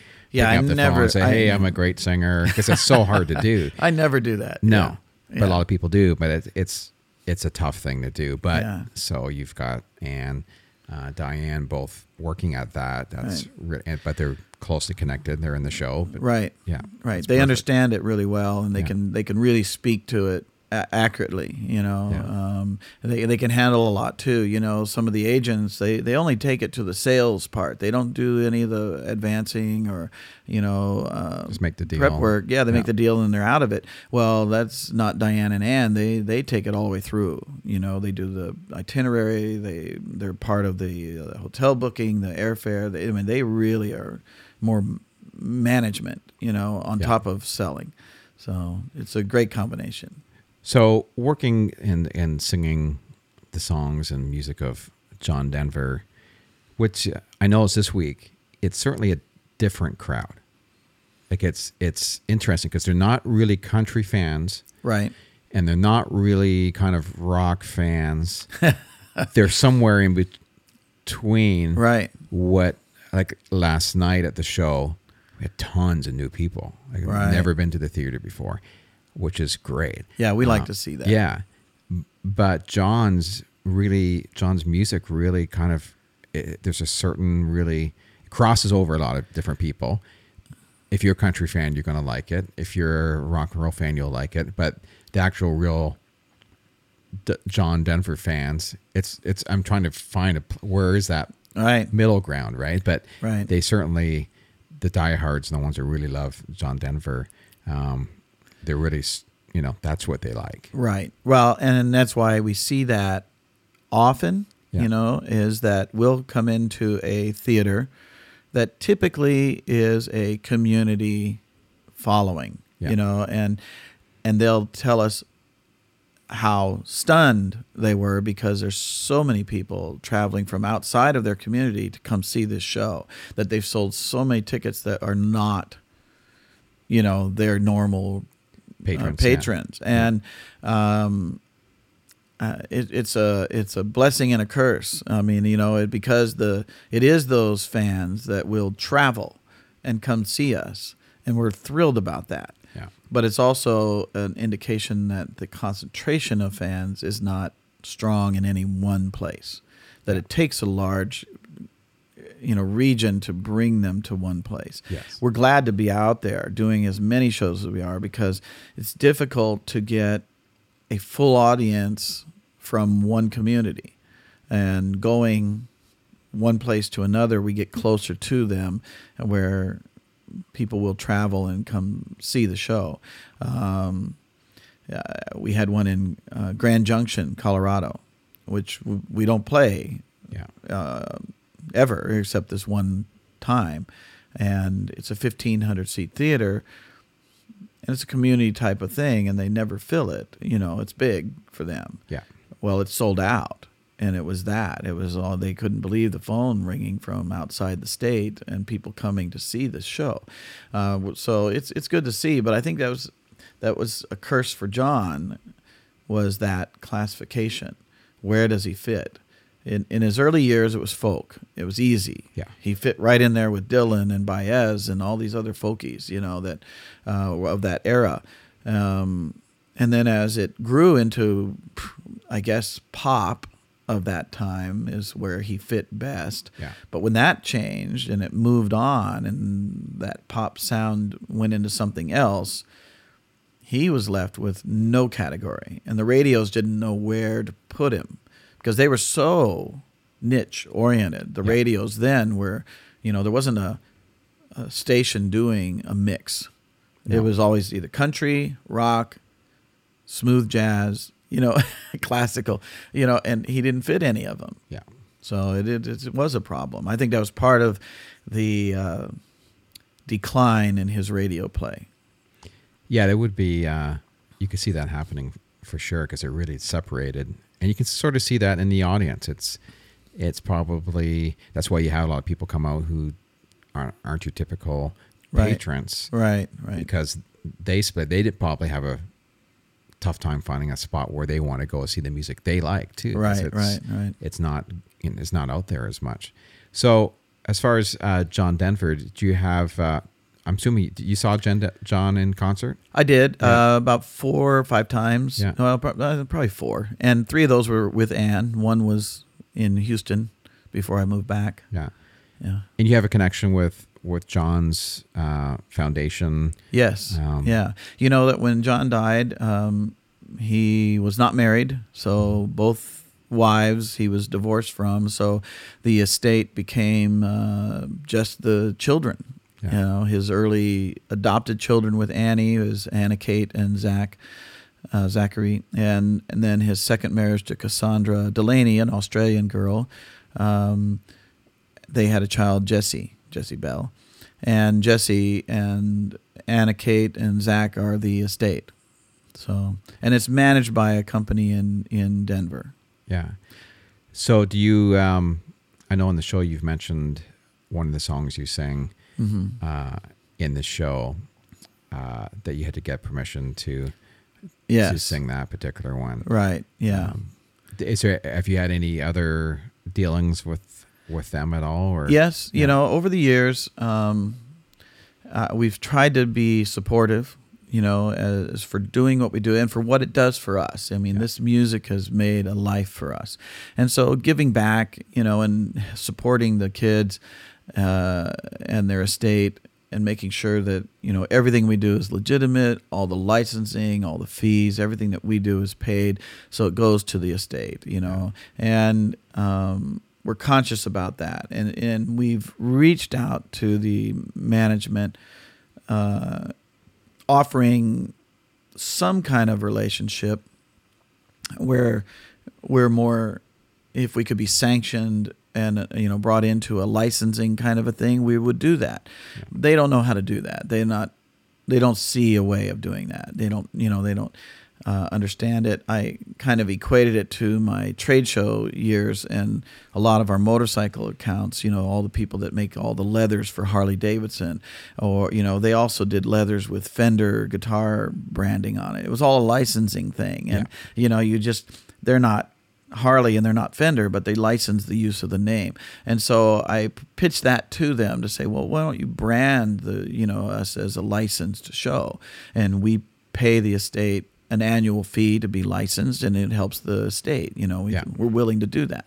And they're not comfortable with that yet. You know, it wasn't something that they've ever heard of, so it was new and there. But over the years, the relationship is built. I can call them. They know who I am. They call me. You know, it's got a good relationship with them. And I've not been pushy. I've been relaxed with them. They like what we're doing. They've expressed how much they like what we're doing. Yeah. It helps them that we're doing a good show, and it keeps the music, relevant and current in the market, and a lot of people still hearing it, and they feel good about that. So they've been good about letting us do what we want. We've pretty much got an open door for any creative ideas we might want to do. Yeah. They were very instrumental in the beginning of the Colorado Music Hall of Fame. There's a guy from A&E that has wanted a Colorado Music Hall of Fame, and for 10 years he was trying to create a Hall of Fame, and it wasn't until the John Denver Estate connected with him that everything was able to happen. And so they finally had that form in 2011, I think it was, and John was the first inductee into it, and I got to I was the provider of the music scores for the Boulder Symphony to play. I own all of the John Denver arrangements for orchestra, which was another long story, but it was something that we felt we wanted to do. We wanted to have this show at an orchestra level with symphonies. I contacted Lee Holdridge, who was the one who wrote all the music for John for the orchestras, and he told me that the music had been destroyed. When John died, there were trunk loads of film of scores and parts for an orchestra to play, stored with a librarian in California, and the manager at the time, which is not the current management, this was a earlier management, didn't see a need to keep it. They, without John there to sing, Yeah. The scores were pointless, in his mind. And so they didn't want to continue paying storage on them and didn't pay the librarian, and they were just, gotten rid of. Yeah. And so Lee had his originals. I said, well, let's rebuild them. And he was grateful for that. He volunteered his time to oversee the project. I hired 2 different musicians to transcribe everything back into a digital program and save all this music that was lost, and began to sell it to orchestras. And so we had the music for the orchestras, and this induction of John into the Hall of Fame needed, scores, and I provided those, and I was given a part in the ceremony because of that. And I sang 2 songs, basically, Calypso and Perhaps Love, with the symphony, and it was a huge, ovation for what I was doing with Perhaps Love. It was one of the big moments of the night. It was a neat thing. So the estate kind of noticed. Yeah. They could see, okay, there's something here. Olivia Newton-John hosted the show. It was very cool, the Nitty Gritty Dirt Band. So it was a big night. But our relationship kind of solidified there a little bit, and the family was a little more comfortable with the idea of a tribute artist, because it's difficult, because they had that same perception. Yeah. Annie and the kids, Cassandra, looking at what we do without ever seeing our show, had no idea what it was. Yeah. And so seeing me perform in the induction, it kind of opened that door a little bit. They got a little more open to the idea of what we do. Yeah. And then over the years, we wanted to record that last song of John's that was never recorded. Lee had the orchestration for it. We rebuilt that score. We performed it, with the symphonies live, but we're restricted to recording it. It was never published by John. And so it's a real unusual scenario that an artist, a writer, writes something that he never publishes, and try to get it published ourselves. We knew it was a hurdle, but we stayed diligent, and eventually it became I would always check. I would go onto the website that licensed songs, and I would look. Yeah. And it was never there. And I would call the agent, I'd call the state asking, are they going to release it? And they would just, no, we're not ready to do that yet. We're still thinking we might find it, a version that John had recorded that they could release first. It just never happened. And then one day there it was. And so I immediately bought the licensing. I called Lee Holdridge. I said, it's there. We were just in the middle of recording our newest CD, and this was not part of it. But I called Lee. I said, the licensing came available. And he goes, great, let's record it now before somebody does it wrong. Yeah. And so I called Chris Knoll, who was producing our CD at the time. I said, we're adding a song. And so next week we were in his studio, and we laid down the band parts and my vocals, and we sent it to Lee Holdridge, and he added the orchestra to it. Nice. And it's one of the best cuts on the new CD. But, so we finally had it. And there's another song that's in the same scenario. It's called Blue Water World. Yeah. And there's only some video of John singing it in Hawaii. He just wrote it for an event he was doing there. And we did a version of it in the studio. We went and laid it down. We got the whole thing done and mixed. But it's not published. And the estate, we're back into that waiting pattern again. It's like, okay, someday maybe they'll let us release it, I want to zip back to the scores and that whole thing now. So what's happening now with orchestras and scores and maybe fill us in a little bit.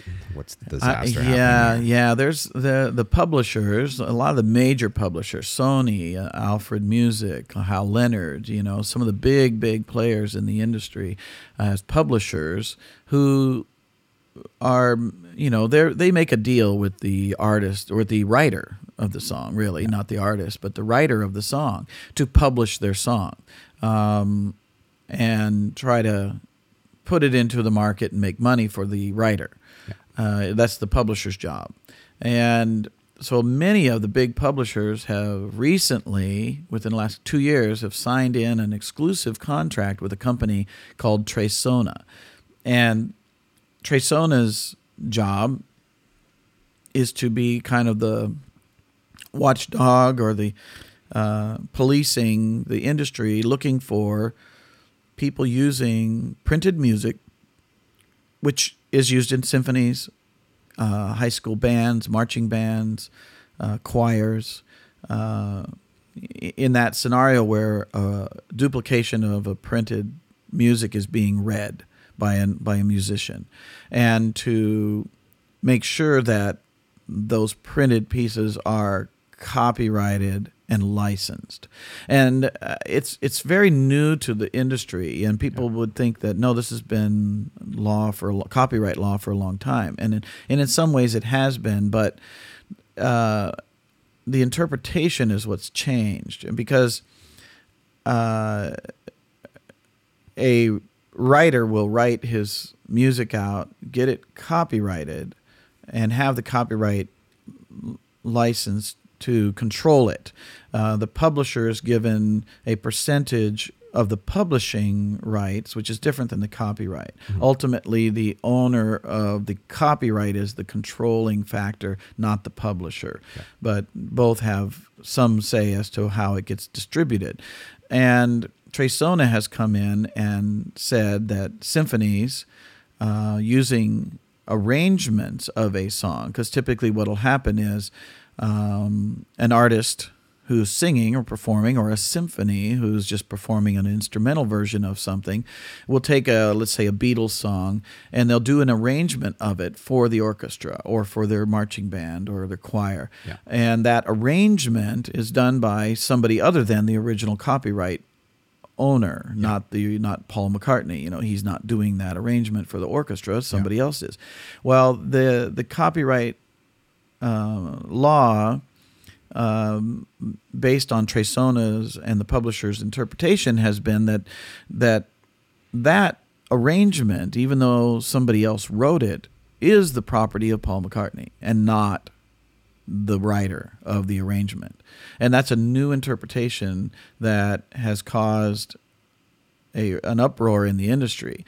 There's so many people, orchestras, performers, who are struggling to survive this crunch, because it equates down to, once you pay what they've determined to be an arrangement license, which is something that's never been heard of before. You need a license to do an arrangement was something new. And it's per song. It's per song. We're not talking per show. We're talking per song. Yeah. And then the use of the printed music in a performance is also a fee. You have to rent it to play it. Is a new concept.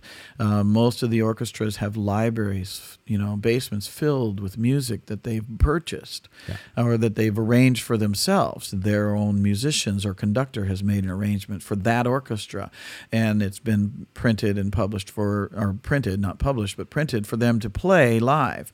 And live performances are covered under an ASCAP or BMI license to perform it live. You pay to perform it live.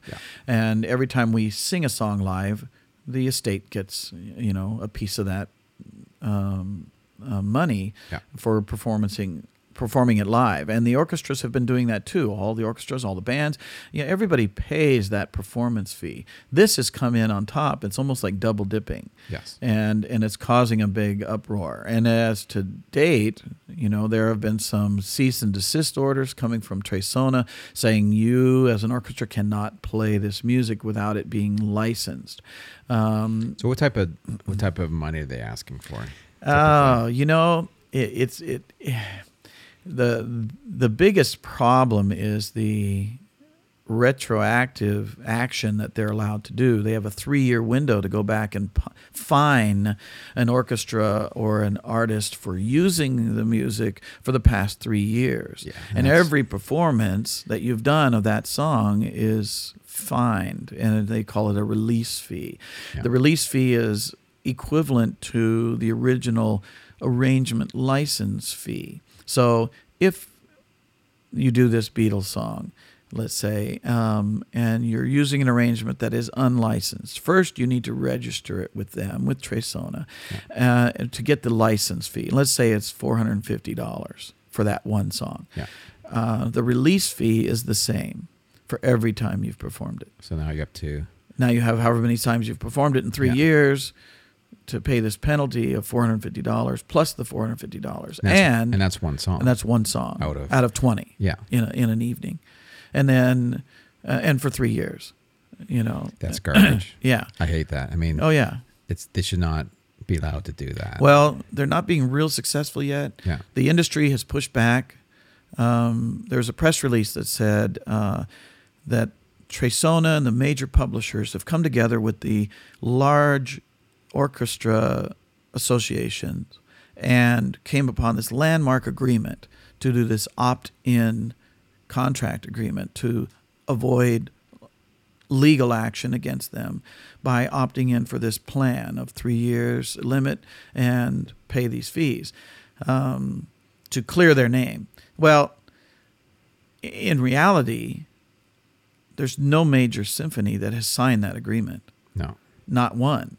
There has been no action by Tresona or the publishers taken against a symphony orchestra to date. Yeah. But I'm sure someone out there has paid it.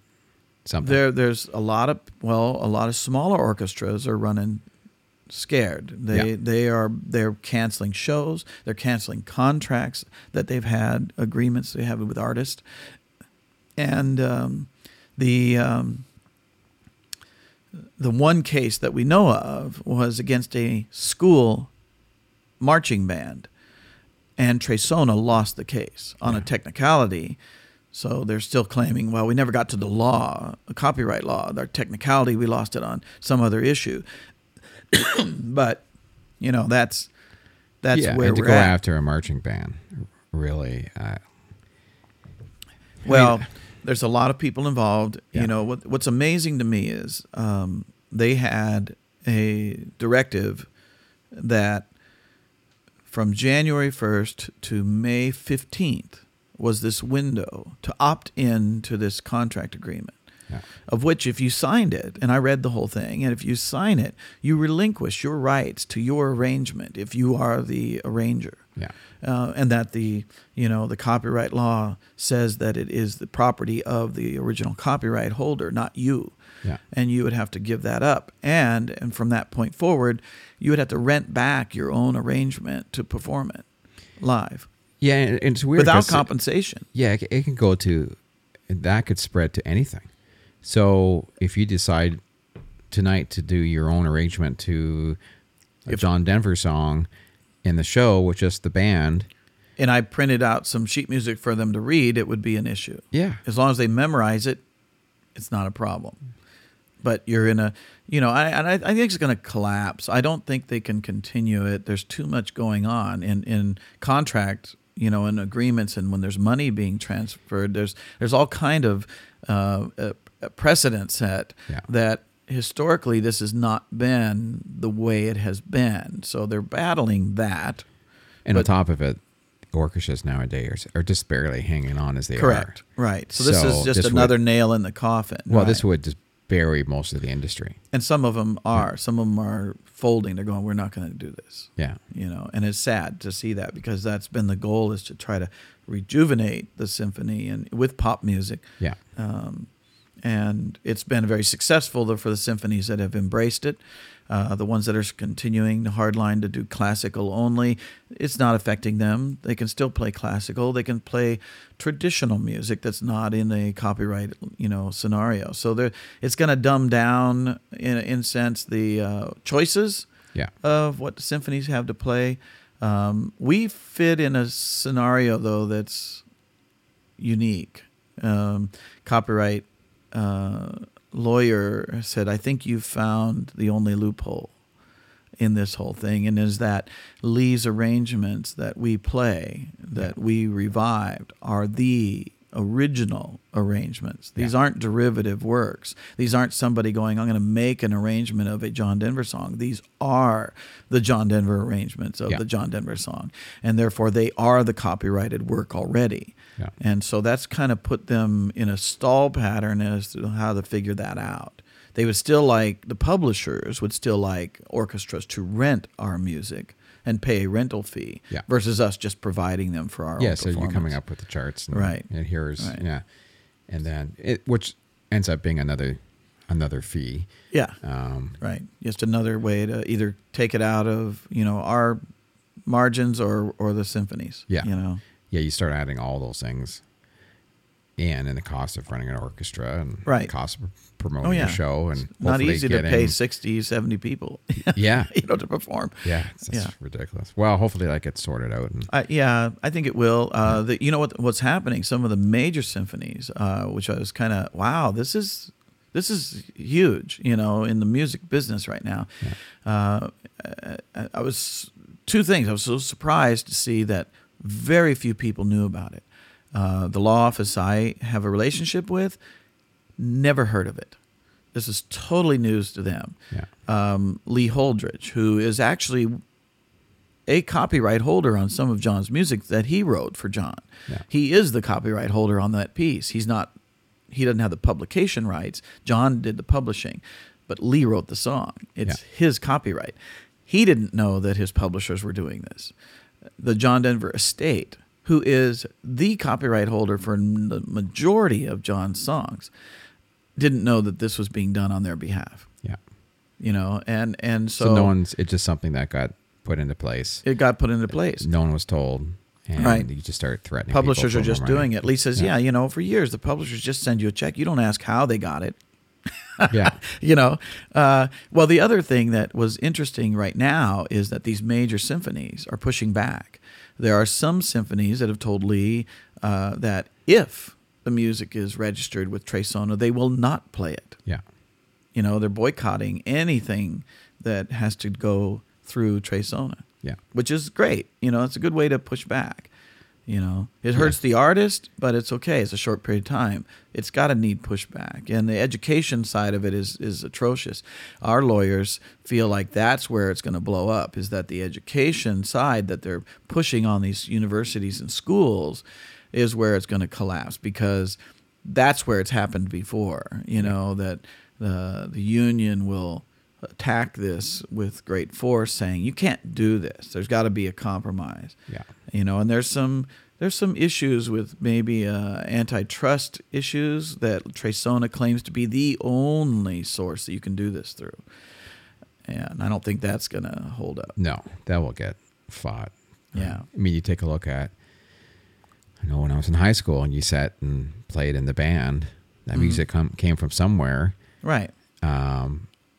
You start licensing that or putting fees on that. The music departments in high schools are disappearing already. Oh, right.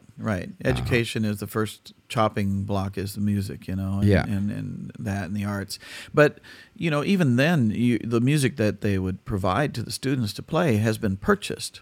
Yeah. They paid for the music. They paid to have it, and it was understood that the money paid for that music was to let the school play it. So the assumption legally is, you're authorizing them to play it because you sold them the music. Yeah. I mean, there's a legal assumptions that have to get played. You'd almost wonder you'd start going into the territory if you're playing a recital or you're in a competition or something, and you're going up on stage with your printed music. Well, how do you deal with that? Right. And then it's going to be this issue of how deep is Trey-Sona going to attack you can't say this way is fine and this way isn't. You can't. No. Right. It's all or nothing. Yeah. We had one artist who does a Neil Diamond show. Yeah. And he had not done a lot of performances with symphonies. He hadn't done any, really. And he was gearing up to do that. And he had his charts. And they approached him and said, we see you have a date with the symphony.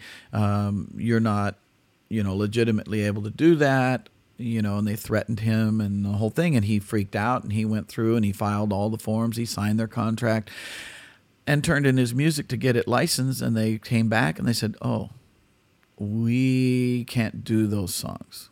That's with Universal. We don't have an agreement with Universal. We can't handle it. So all this threat and all that, Yeah. and then they washed out anyway. Yeah. So I think, they just push people because they can threaten them. yeah, there is that with urgency. no merit, and it scares a lot of people. Right. And then they'll, instead of, Yeah. buckling down, said no. Right. And it works. It's like a lot Yeah. of businesses do that. They just come out and they threaten you. Right. And instead of kind of standing up. Yeah, they just roll over and hope that that's what they're hoping, that you'll just roll over and not push back. Yeah, because you're going to get a certain percentage of people just going to do that no Right. matter what. And it's just more money in their pockets. So it's scary. Yep. Very scary. Yep. Weird times. Yeah. I've been doing this for the 16 years, and at some point in the last few years, you finally feel like you're in this rhythm and things are working as a nice business. Enough work is happening naturally with just inquiries and agents, and everything's moving nicely, and life seems calm and easy, and I've got actually time to be creative and maybe write some of my own stuff, not be distracted, and then stuff like this happens, and it's like, now what? I know. Well, it keeps it interesting anyways. I guess, yeah. So where do you see, do you have any goals for this show, or do you see it's something that you feel just floating along really well, and or do you set kind of where you want to be, or you just let things go? I've never been stable in that way. Even in our sign business, all of our adventures of looking at things, we always are very evaluating and critical and looking for what next. I think it's part of maybe an artist's makeup to be driven, and I never am satisfied with where we're at, so to speak. There's so much music, even in John's library, that we've not been able to perform. It's not what was on the radio, so you want to learn those, you want to add them to the show, you want to tweak things. I do a big media production with the show, and so I'm always looking for better media to tie in with the show. Things like that on the production side of things. But as a John Denver tribute, over the last 3-4 years, we've seen this floodgates open up of people wanting to do what we do. And they're not good. No. And they're very poor representations of John. They're what we talked about at the beginning, where they're this cheesy impersonator. They wear the hat, the vest. They do the far out, and they say all the John lines like he said in his live shows, and they don't sing well. They just maybe look like the guy, and so we're battling that, and we're seeing that influence in the market, and the negative influence that has.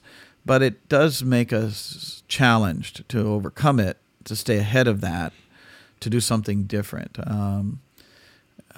I think one of the ideas we even talked about, and has been kind of on the back burner for a long time, is to cover other great music of that era.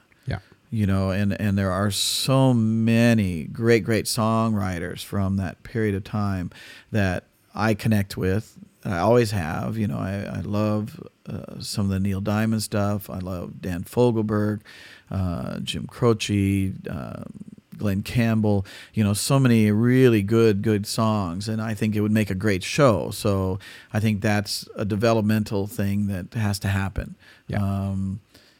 People want to know if I do other shows, and I've never thought of doing other shows because I just sound like John. Even as a teenager, I'm singing Neil Diamond, sitting around the campfire doing a Neil Diamond song, and then people saying, "Oh, it sounds like John Denver doing Neil Diamond."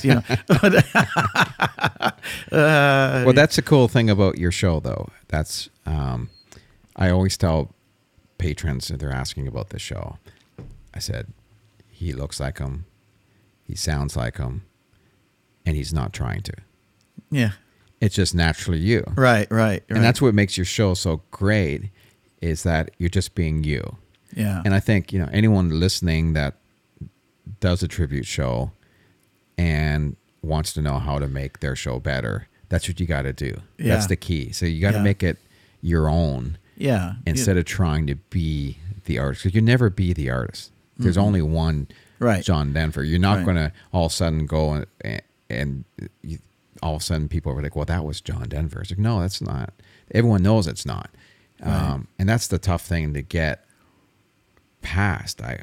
It is. Yeah. It's the biggest hurdle. Yeah. Between the patrons and us, that is the biggest thing to overcome to get them to come try and see the show. And we've heard it many, many times. Yeah. I was right on the fence. I wasn't going to come. I'm glad I did. Yeah.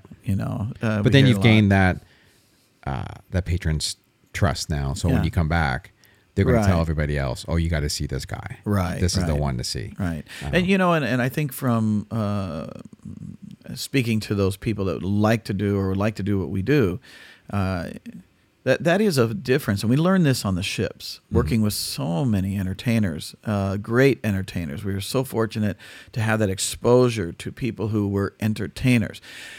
That's the difference. Yeah. You be an entertainer, not an impersonator, not somebody else. You're there to deliver something, in as pure and honest way as you can. And I think my being a fan of the music, feeling this music in a personal way, Yeah. is, a difference. I never thought to try to sing like somebody else. Yeah. That's something Rich Little would do, or, one of those Well, impersonators. I look at it's kind of two different things when I see some tribute shows out there.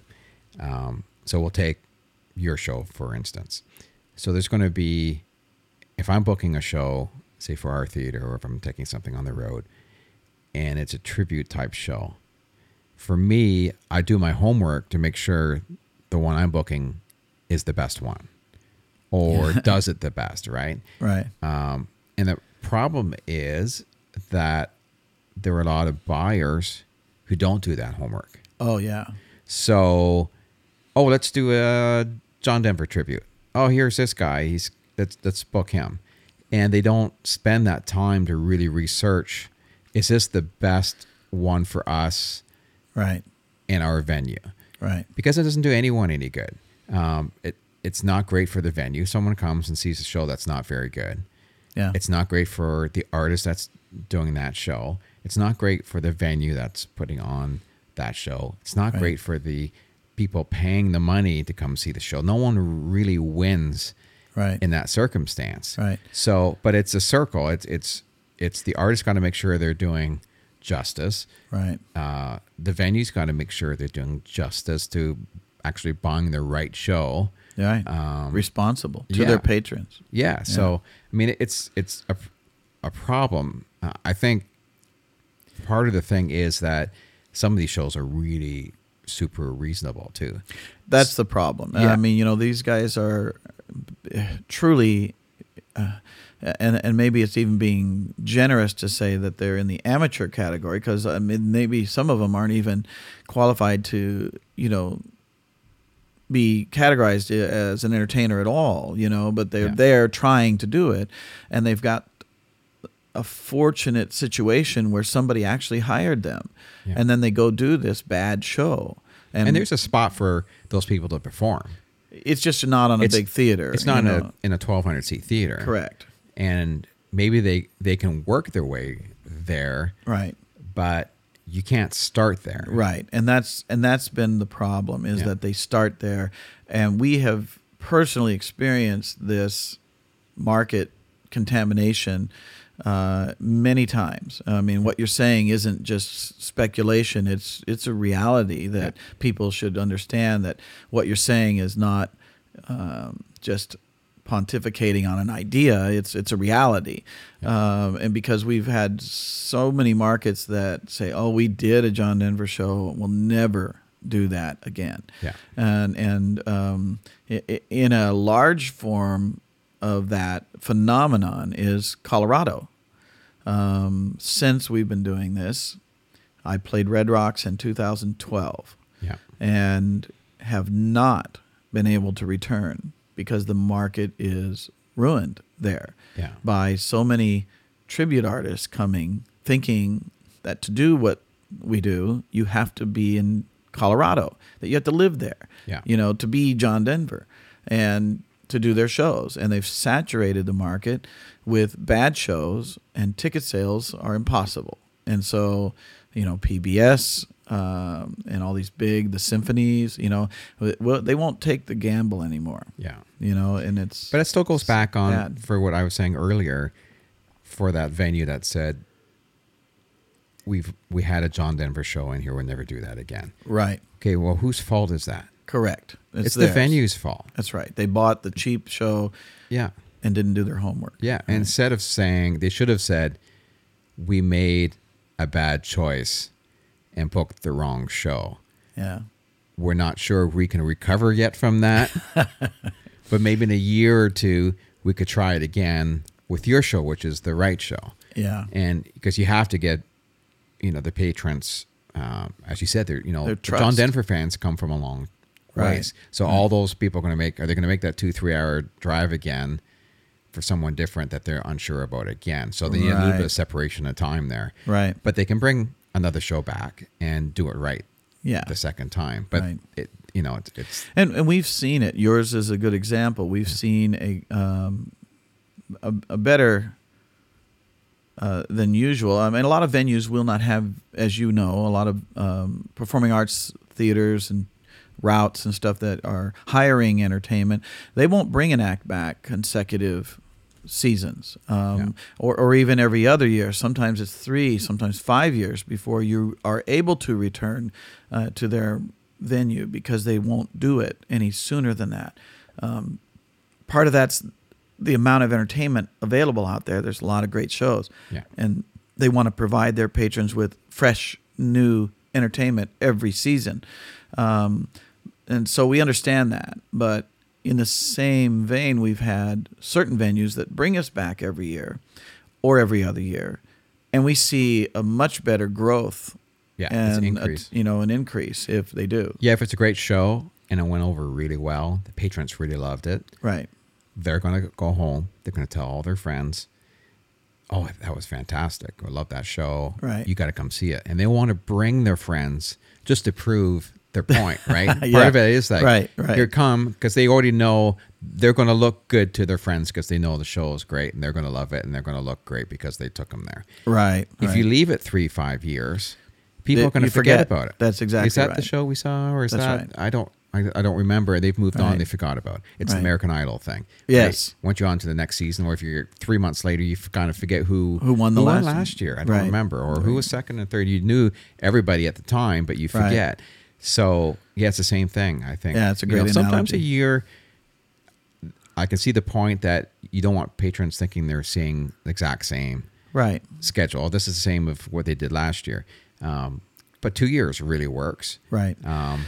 And for us, it is a policy for us, that we will not do the same show. I mean, we have to do the top hits, but there's so much to work with that we will make the show different. And it's a struggle to get that. We know that there are tribute shows. There's a Beatles show that the Fab Four, that is so packaged. It is exactly the same show every time you see it. The patter, the song list, the order, what you're seeing on the videos, on the screen, and they've got it down pat. They do it really well. Yeah. But it is the same show, and they never change it. So, once you've seen it, you've seen it, and you wouldn't necessarily go see it again anytime soon. But certain people will. It's like, for me, it's like seeing a movie. Yes. Some people will go back to see it in the theater again. I've never done that. No. But there's certain movies I've watched probably 10 or 12 times. That for some reason, if I'm on the plane, I've got my laptop with me, and I had a list of movies I want to watch. I don't know. But there's a Jason Bourne movie there. And I've watched this like 15 times already, but I'll watch it again because I know I'm entertained by it for some strange reason. Right. And I think the same thing is with shows. There's a certain amount of people who will come back and they don't want it different. Right. That's true. They want, because different doesn't always mean better. Right. Always, that's the thing that a lot of artists don't think about, is that if you're going to change it, make sure it's as good right. or better than what you had already done, or don't change it right. at all. Right. And that it's a scary risk in a sense. I think the years of performing give us a little bit of experience. We know. We can feel it. We can sense it, like the addition of that Wandering Soul song. Yeah. It's a dynamic difference in our show, Yeah. but it's a good one. I think dramatically it added some contour to our show that we've never had before. Yeah. Where I really like it. I put the guitar down and I just sing. Lee has been after me, Lee Holdridge, to do more of that. He says, he struggled with John to put the guitar down and just sing. Yeah. And he says it's a good moment, for you to do that. So I've been, it's a push, it's a stretch, but it's worth it. I think it pays off. You almost become a different singer for that song. Yeah. In the show. Yeah. And or else you're seeing a slightly different side of you. Yes. That all of a sudden there's this moment, and for those who haven't seen the show, just a piano vocal, right? Really intimate moment at the end of the first half, right, with us here, right. And it's great. Like the first time, it was like, holy crap, where did that come from? Yeah, really, it was like that. Yeah, and it's like, it actually, you needed more vocal chops to bring that song across. Well, it's a new exposure. You're totally exposed. I don't have the instruments or the guitar in front of me. I don't have anything to hide behind. And it's very unsettling in some ways as a performer to be that exposed. So learning to embrace that and connect through a different way, is because on paper, fun. On paper, I probably wouldn't have put that song where you put it, just before an intermission. But once I've seen it, it's like, yeah, it's perfect. Yeah. It's one of those things and that's the thing. Sometimes you don't know too, right? You look at it on paper and it's like, yeah, I'm not going to leave people just kind of in this state before they go to intermission. That's just, you've done this ballad that just, it's very powerful and brings you in. Right. But most people were like, oh, let's rock it out for the last song. Right. And finish on a high note, right? Right. But you're ending on a different type of high note, right? Right. It's a very emotional high note.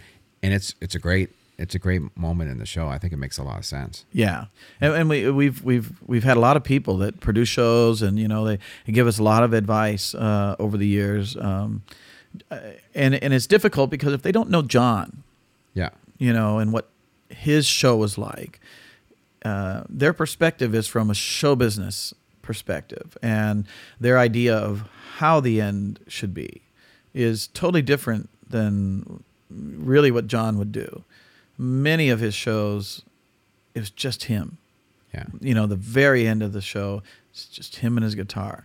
And the biggest recollection that people share with us is the concert they went to of John Denver, and he let the band go, and he came out, and he did a whole hour just him. Yeah. So it's different, and I understand that suits for the fan who remembers it. It's a nostalgic moment to bring the show to there. It's true for any concert, though. You think back of all the concerts you've seen, right? You think of were those moments in the show that really made you remember. So right. Seeing Queen, 20 years ago, what was that one moment that you remember from? And it's usually one of those type of moments, right? Where it was something that became really intimate, right? Or something that was, you'd go out in the audience, or there's something that just brought the people to you, or you brought yourself to the people. Yeah. And you don't always remember, when they, sang whatever hit it was, that was my favorite moment in the show. Right. It would have been something you liked, but usually those big hits aren't always, it's the moment that makes you remember. Or if something happened, or if something went wrong and you made something out of it, right? Right. End up those being positive. Those are the ones. We've had shows here where we lost power. And it was during one of our Walters family shows, I remember once. And so we just grabbed our instruments and sat down in front of the stage and sang a bunch of shows. Yeah. And that was maybe 12 years ago. Wow. I still have people come. Because and every time they come, they say, remember that time when the power went out and you guys just sang, we love that. And you think, well, you can't really do a show like that. No, you can't build that in. No. Throw the switch. Yeah. But that's the thing they remember, because the part of it is, I think they feel that they've got something that nobody else got. Yeah. Or it's just they could connect to it way better. Right. But yeah, it's interesting. And that, I think with that song at the end of your first set, it has that same moment, same type of thing, because it takes right. you away from everything else you've been doing to something a little different, and it's you can grab people's emotions that way. Yeah, no, Works and we're really loving it, and it's a great song. That's the other thing. It's really a good, and that's something we struggle with. There's so many great songs to share, and not enough time, to do it, and so.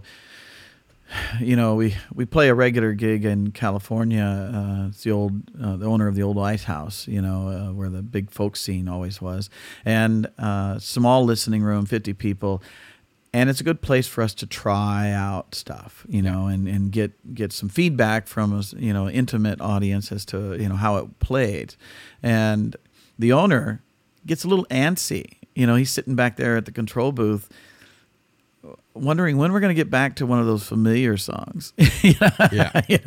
And so we have to be careful, because he keeps drawing us back. He says, you got to get some of those hits in there. It's like, well, yes and no, but it's, the reaction is always great. And he always understands that when he sees it. Yeah. Because you just gave them a song they'd never heard before that's great.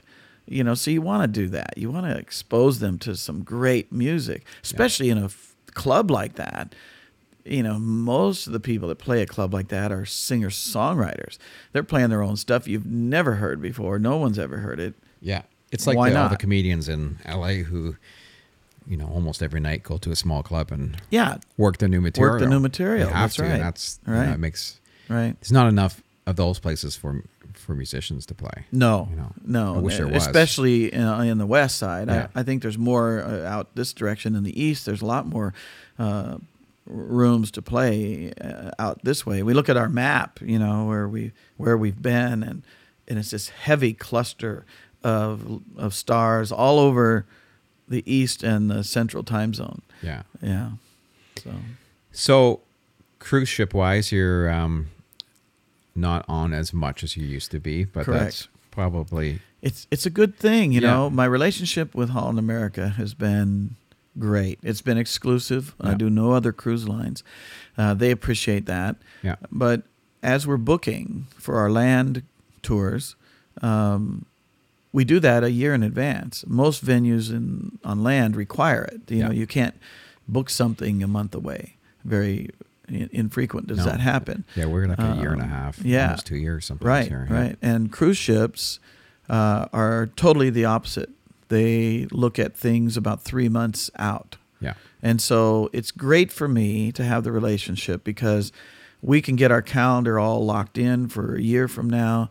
And as we approach that 3 month window, if I have a gap in our land group, I can offer it to Holland America, and they send back a contract. It fills it in like mortar. It's just perfect. So what's your, because I'm an avid cruiser, I like cruising. What's your favorite stop? Wow. There's a few. Yeah. I really like Alaska. We like that whole itinerary. It's so scenic. It doesn't matter whether they're in May or in September, it's still beautiful. We like the change up there. Yeah. I love the New England run. I mean, that's a phenomenal feeling of going back in time. The historic feel of Quebec and Montreal and Prince Edward Isle. All those are incredible ports. Very unique and different for us. Plus, it's one of the only excursions or trips we go on where we can see like a beluga whale or something. We don't see those anywhere else. Yeah. But out in the Caribbean, it would be like Puerto Rico, the old castles there and forts. Yeah. And so it's kind of those in general. I did get a chance to go out to Mombasa in Africa and work our way up to Egypt via Kuwait. I guess we went. I wasn't real thrilled about Kuwait, but you know, when we got to Egypt, I was with Danny Catt. He's a BCIT professor of ecology, but he comes on the cruise ships and does lectures of his travels, and he's done some amazing explorations that teach. He does these webcasts to his students from his explorations. But we were there in Alexandria, and the passengers on the ship were all going to the pyramids. And we joined the ship midway, so we're too late to book that. It's all booked up. We can't get to the pyramids. So we go into town, and Danny finds a travel agent, and we book a day excursion out into the desert. And it's spent the day with this Bedouin village. And it was an incredible 9-hour day of adventure, and so that's very memorable. It was actually and then I got back to the ship and was so excited about the whole thing. I ended up writing a song about it, Sands of the Bedouin, and Danny helped me finish it. So it was something that we did, collaborated on it. And then, so it's some of those real visceral days, that you get traveling like that you experience something you'll never have imagined you doing in your life. So what's your worst sea experience? Oh my gosh. It's got to be. There's always one bad sea day. Yes, crossing to Russia from Seattle. It's a 6-day trip. 6-day trip, and at least 4 of those days, the seas were up to like 30 feet. Oh, God. It was, like watching an episode of The Deadliest Catch. Yeah. You're just out there and you're just bobbing around.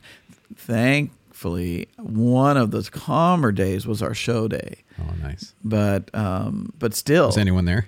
Yeah, right. Exactly. It's like, who in the world would come out when it's moving like this? Yeah. Even the calmer days were not calm. They were just calmer. Yeah. They might have been 15-foot waves or something. Oh my gosh. And there's nothing you can do except lay down, on those days. And but you got that old salty sailor going, "What's the problem? This is nothing." Yeah. Well, I'm sure you're he's the one that they make the show go on for because he's a passenger. He goes, "Well, I don't see the problem." Yeah. Yeah. Some people just don't get affected by it, or it doesn't bother them. Right. Oh yeah. But yeah, it bothers me. I don't like those long crossings. Yep. We get avoid those. We get to Russia on a Sunday. After all of that, everybody's so anxious to see land. Yeah. And Russia on a Sunday was the worst possible stop. It was really there only as a fuel stop. Oh, yeah. There's nothing open on Sunday. It was rainy. Yeah. So it wasn't a great experience hitting land. But then we went south to Japan.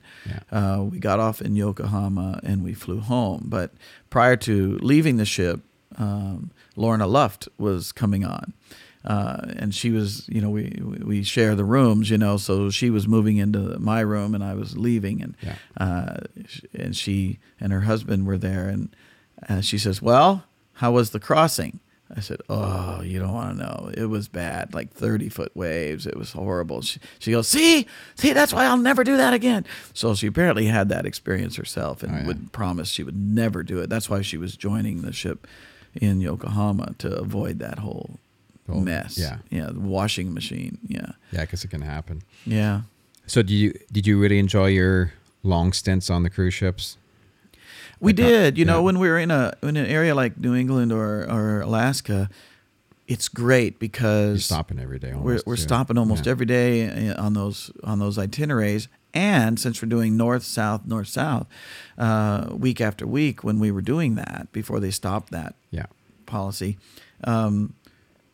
we could pick and choose. I think the cruising is a great snapshot of ports and places to see for the passengers. and you really can't dig into an area and find more about it. You get a glimpse while you're in port for that short time, then you leave. Get the highlights. Doing what we do, we got to see it over and over and over again each week. We got to see the port and try, exploring different things. So it was really quite enriching, I guess. Yeah. That's fabulous. Well, I know we're at a couple hours or so. Okay. We'll it's great. Start wrapping it up. It's been fabulous having you on the podcast. Thank you. And learned a lot about your life and where you got, and you have a fantastic show. And anybody out there who hasn't seen Jim, make sure if he's in your neighborhood, you visit Jim Curry and say hello and say you've heard him on the podcast, or just come and say hello, because you're one of the friendliest entertainers that we've had here. You love to chat, and people love to come up and chat with you. And I think that's always a good, especially with our venue here. I know a lot of people, especially with the bus groups and that, they're ready to go on the bus and get going. Right. But the last few days, the buses have all been waiting, because there's always a bunch of people still chatting with you and wanting to, which is great. I like that. I think that's always that's a good sign that people want to engage with you, right? Yeah. And that's really important. Doing what we do, it's great to meet people. You just, you never know. I meet some amazing people. Yeah. There's this iconic photograph of Vietnam, and there's this helicopter coming down and picking people up off a roof. And almost everybody has seen this on the newsreel. We met the woman who was doing that. No way. It was a woman helicopter pilot. Yeah, it was amazing to meet these people. It's like, wow, that was you. Okay. Yeah. So you never know. Amazing. And so, we enjoy it. We love meeting the people that come to the show. They're always interesting, I think. Yeah. No, it's a fascinating part of entertaining. Well, everyone, thanks for listening. It's Darren Walters Podcast, In Session with Darren Walters. You can find me on DarrenWaltersPodcast.com, on Instagram, and on Facebook. And what about where can everyone find you, Jim? At JimCurryMusic.com. Great. And you're on Facebook or anything as well? Yes, there's a Facebook. It's let's see. It's a really long one. I think if you search Google, search Jim Curry, you find it, right? Yeah. Good. Well, excellent. Thanks again, and we'll see you next time. Thanks. Thank you.